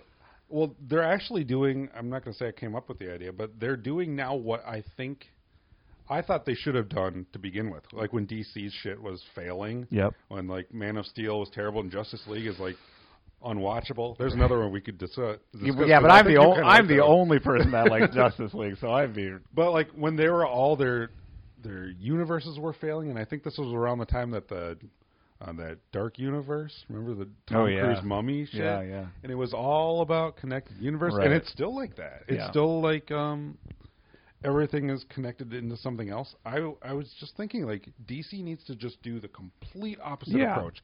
Like, counter-program. Yep. That's what they do when they release, or what they used to do when they release a giant action blockbuster, like, action movie, we'll say. They also, what's the other movie that's coming out that they put out against it? Like a romantic comedy. Right. Because they know the other half of the audience, it might be small, right? But then you can build that audience. Yeah. Like you don't just keep following. It ends up looking like pale imitation. Yeah. But we know enough about the movie business to know why it's like that. Well, yeah. It's sad. It's all very sad and cynical. But I thought DC should just like license out all your properties, and like a rule would be like you can't make a sequel. You need to just like go to Alex Garland. He probably wouldn't do it, but find those types of people. Yeah, well, that's how give him a property or let him choose. Because what I also found out is, and you might not be surprised to hear this, but Alex Garland was like obsessed with Alan Moore and Swamp Thing. I'm reading Swamp Thing right now. Which makes I can see that. I just bought the collection. Okay, yep. But as soon as I'm about halfway through. As soon as he said that, I was like, that makes perfect sense when you think of Annihilation. Yeah. Like Swamp Thing could have been there. Oh, he could have been in there. Oh, yeah. Because he's like all into psychedelics, and like he wanted the movie to start out simple and then be like a psychedelic thing at the end. And he mentioned that, and I was like, all right, I take back what I said. I didn't realize he was reading comic books. I take back what I said about not wanting Alec to see Alex Garland do a superhero thing because if anyone was he might if Swamp it was Thing, a one-off. Yeah. Although Swamp Thing has been filmed, but I mean he could really do Swamp Thing. Yeah. Well, that's the first thing I thought too. See, but that's where my 2022 superhero drenched mind goes. As soon as he said that, I was like, oh, he has to do a Swamp Thing movie. Right.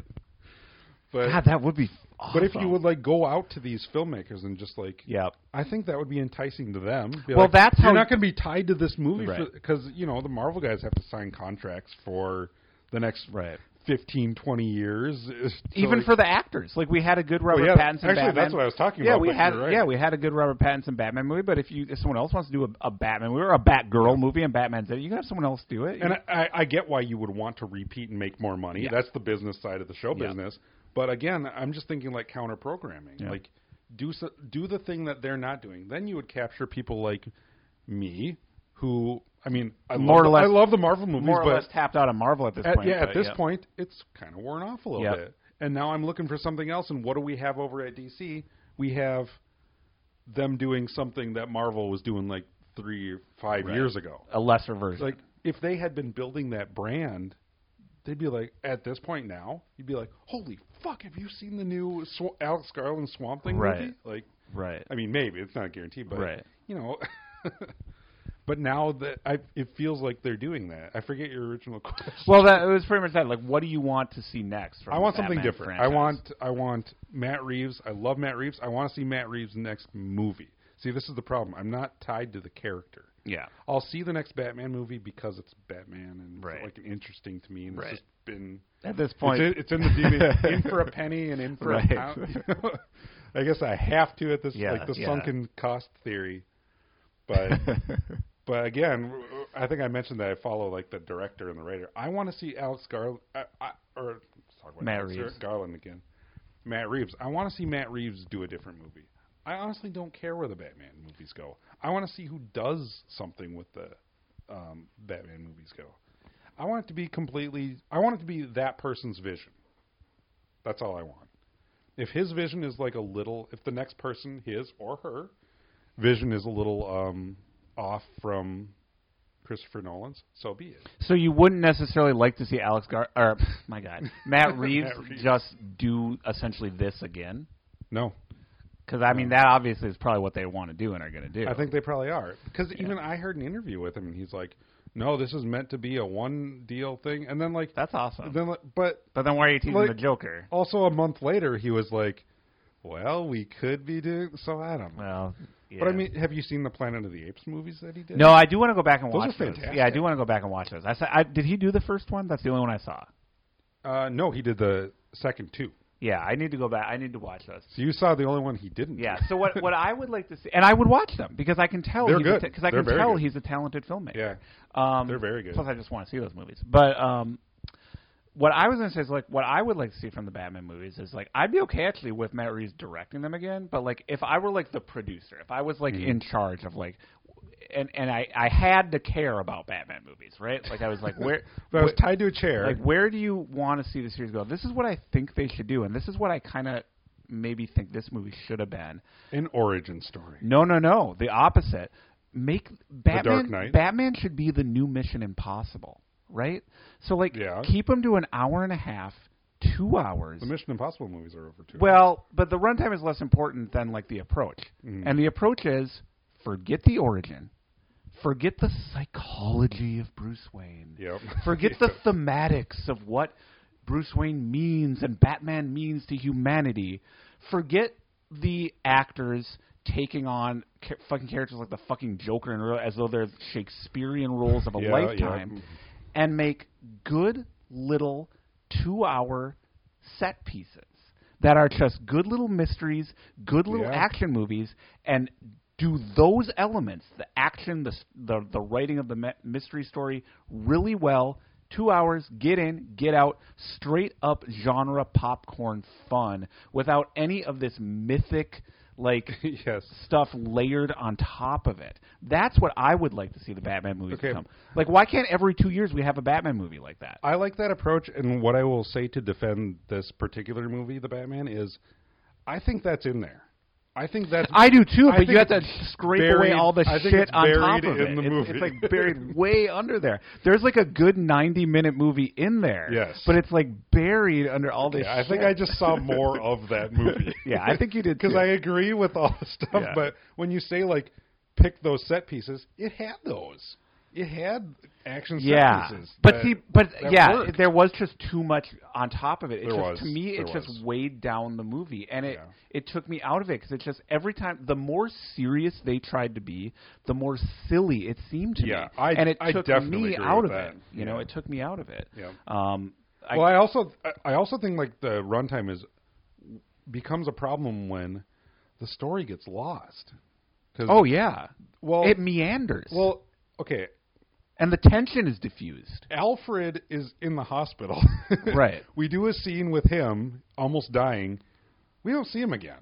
Right. Did he get better? Right. I guess he did. Right. Did he have something final to say in the end? No. Right. Where'd he go? Yeah. And there was also a part with John Turturro. Is that him?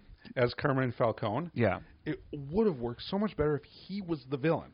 I understand why they don't, because they're not going to put him on the poster and shit like that as like the big. They're not going to sell it. Carmine Falcone is the You got to have the Riddler. Yeah. Yeah, you need the Riddler. But as soon as that story ended, I don't want to like spoil stuff with it. But as soon as his story came to a conclusion, where I thought that was kind of cool, where Catwoman was his, he was related to Catwoman. We'll say. Once that ended, and then there was some scene like right after that story ended where Carmine Falcone, well, I'll just say where that story ends. Yeah. And they're like, we have to get the Riddler. I was just thinking, do we really have to do that at this point? Right. And then it went on for like 20 more minutes. Yeah, that was my problem with it. Yeah, it meandered. It had this like meandering quality. It like had story threads that were just like went off and got lost. Even if the plot maybe isn't holding together, well, maybe there's a theme I can hold on to. Maybe there's a character arc I can hold on to. And that's what I mean at the end. It's like I sat here for 3 fucking hours and it's nothing. Oh, I should be hope instead of vengeance. Are you fucking kidding me? Yeah, that's why I sat here for 3 hours. It's like fortune. So yeah, I think you found the right stuff to like about the movie, and I do think if you could extract that stuff and like get rid of all the stuff that's layered on top of it, you can I agree. That's the approach I would take, but I don't think they're going to take that approach. And for me, for this film, I couldn't get past all the just ridiculous stuff layered on top of it. Well, but that's the problem with the franchise stuff too. It's like it usually, there are exceptions to every rule, it usually gets worse. Right. You usually don't improve by just adding shit on top of it. Right. Now, the Marvel Universe is an anomaly. Like, they do it well. But are we at that point where the structure is just like it's holding starting all to the wobble? Shit? Right. That it's not. Maybe 20 years from now we'll still be talking about it. I don't know. To me, I'm almost kind of checked out with it. Oh yeah, but and that's why this Batman was disappointing, because it's like it sounds like a good idea. It's like new director, new Batman, prequel, not connected to the other universe. It should be this really stripped down thing, but they just kind of can't resist kind of layering all that mythic. There's a little too much money in there. Like, we kind of have to try to be all things to all people. Man, those Christopher Nolan movies were successful. We got to get that shit in there. We got to tease the Joker at the end. You know, you're looking for like a cool independent movie. You can't make an independent Batman movie. I know. It's like. But can't you? I suppose at some point you could. Maybe when the rights expire to Batman, you know. Yeah. Oh, when it goes into the public domain? Yeah. That'll never happen. I know it won't. That's what I'm saying. They'll keep changing the law. That was my sarcastic way of saying that it'll never happen. Yeah. All right. Well, let's. I will say, I think we kept that pretty civil. You got a little annoyed with me at one point. Well, no, it's just my brain can't focus on one thing, so if I get interrupted, I'm like, oh, fuck, that thought's gone. Yeah, I'm sorry, I do interrupt. So you haven't really convinced me that this is a good movie, but I will say this. I'm not going to try to convince people. I think I would be willing to rewatch it at some point. I'm going to rewatch it. Whereas I didn't, before this discussion, I didn't think I would, because I do like the look of it. I do like the score, like you said, and I do like Robert Pattinson's Batman. So at some point, I think I need to give it a little while, but I would rewatch again. I also like Jeffrey Wright as Commissioner Gordon. I thought that was like the perfect... Yeah. Well, number one, the perfect cast. Like, when they said that he was Commissioner Gordon, I was like, that is spot on. And he's not commissioner yet at this point. Oh no, you're right. Yeah, you're right. He's not. Yeah, he's fine. You know, Okay. kind of like Zoe Kravitz. Like, she's all right. It's fine. Okay. Yeah, I don't know. So, all right. Well, I don't know. I failed. I tried to. But you're on the side of like most people. Like I'm the guy who like didn't like the movie. I will say. I mean, you do have to say what we said at the beginning, where it has worn off a little bit. Yeah, yeah. Well, I doubt we've persuaded anyone one way or the other. But I think this was a good discussion. So I think maybe people who thought this was like the greatest movie of all time have maybe realize, maybe there's some things they could have done better. Oh, that was going to be my point. Yeah, the greatest movie of all time. And I think maybe if there are people out there like me who didn't like it as much, I think you probably enlighten them on something that did work about the movie, because there are things that worked about it. But yeah, it's just one of those cases where like I was just baffled as to what people were liking so much about the movie. So okay. I think did I answer any question? I have a little bit better of an understanding of it now, a little bit better. So. All right. Good talk. See, this is what you want, though. Yeah. Wouldn't it be horrible if you... I feel like I talked myself out of liking it. It would be awful if you agreed with someone all the time. Well, yeah, absolutely. So I also like how we ragged on the runtime of this movie and probably our longest episode. It doesn't matter. I mean, if nobody listens, it doesn't matter. Well, they're going to miss out. They didn't listen to this one. All right, I have nothing more to say about Batman. I could probably do another 2 hours on Annihilation, but I'm not going to. Yeah, okay, we got to stop. All right. I'm just going to say goodbye, and we will be back at some point to talk about something else. Thank you for bearing with us this whole time. Use it as a commentary track the next time you watch The Batman. Yeah, twice. Yeah, bye.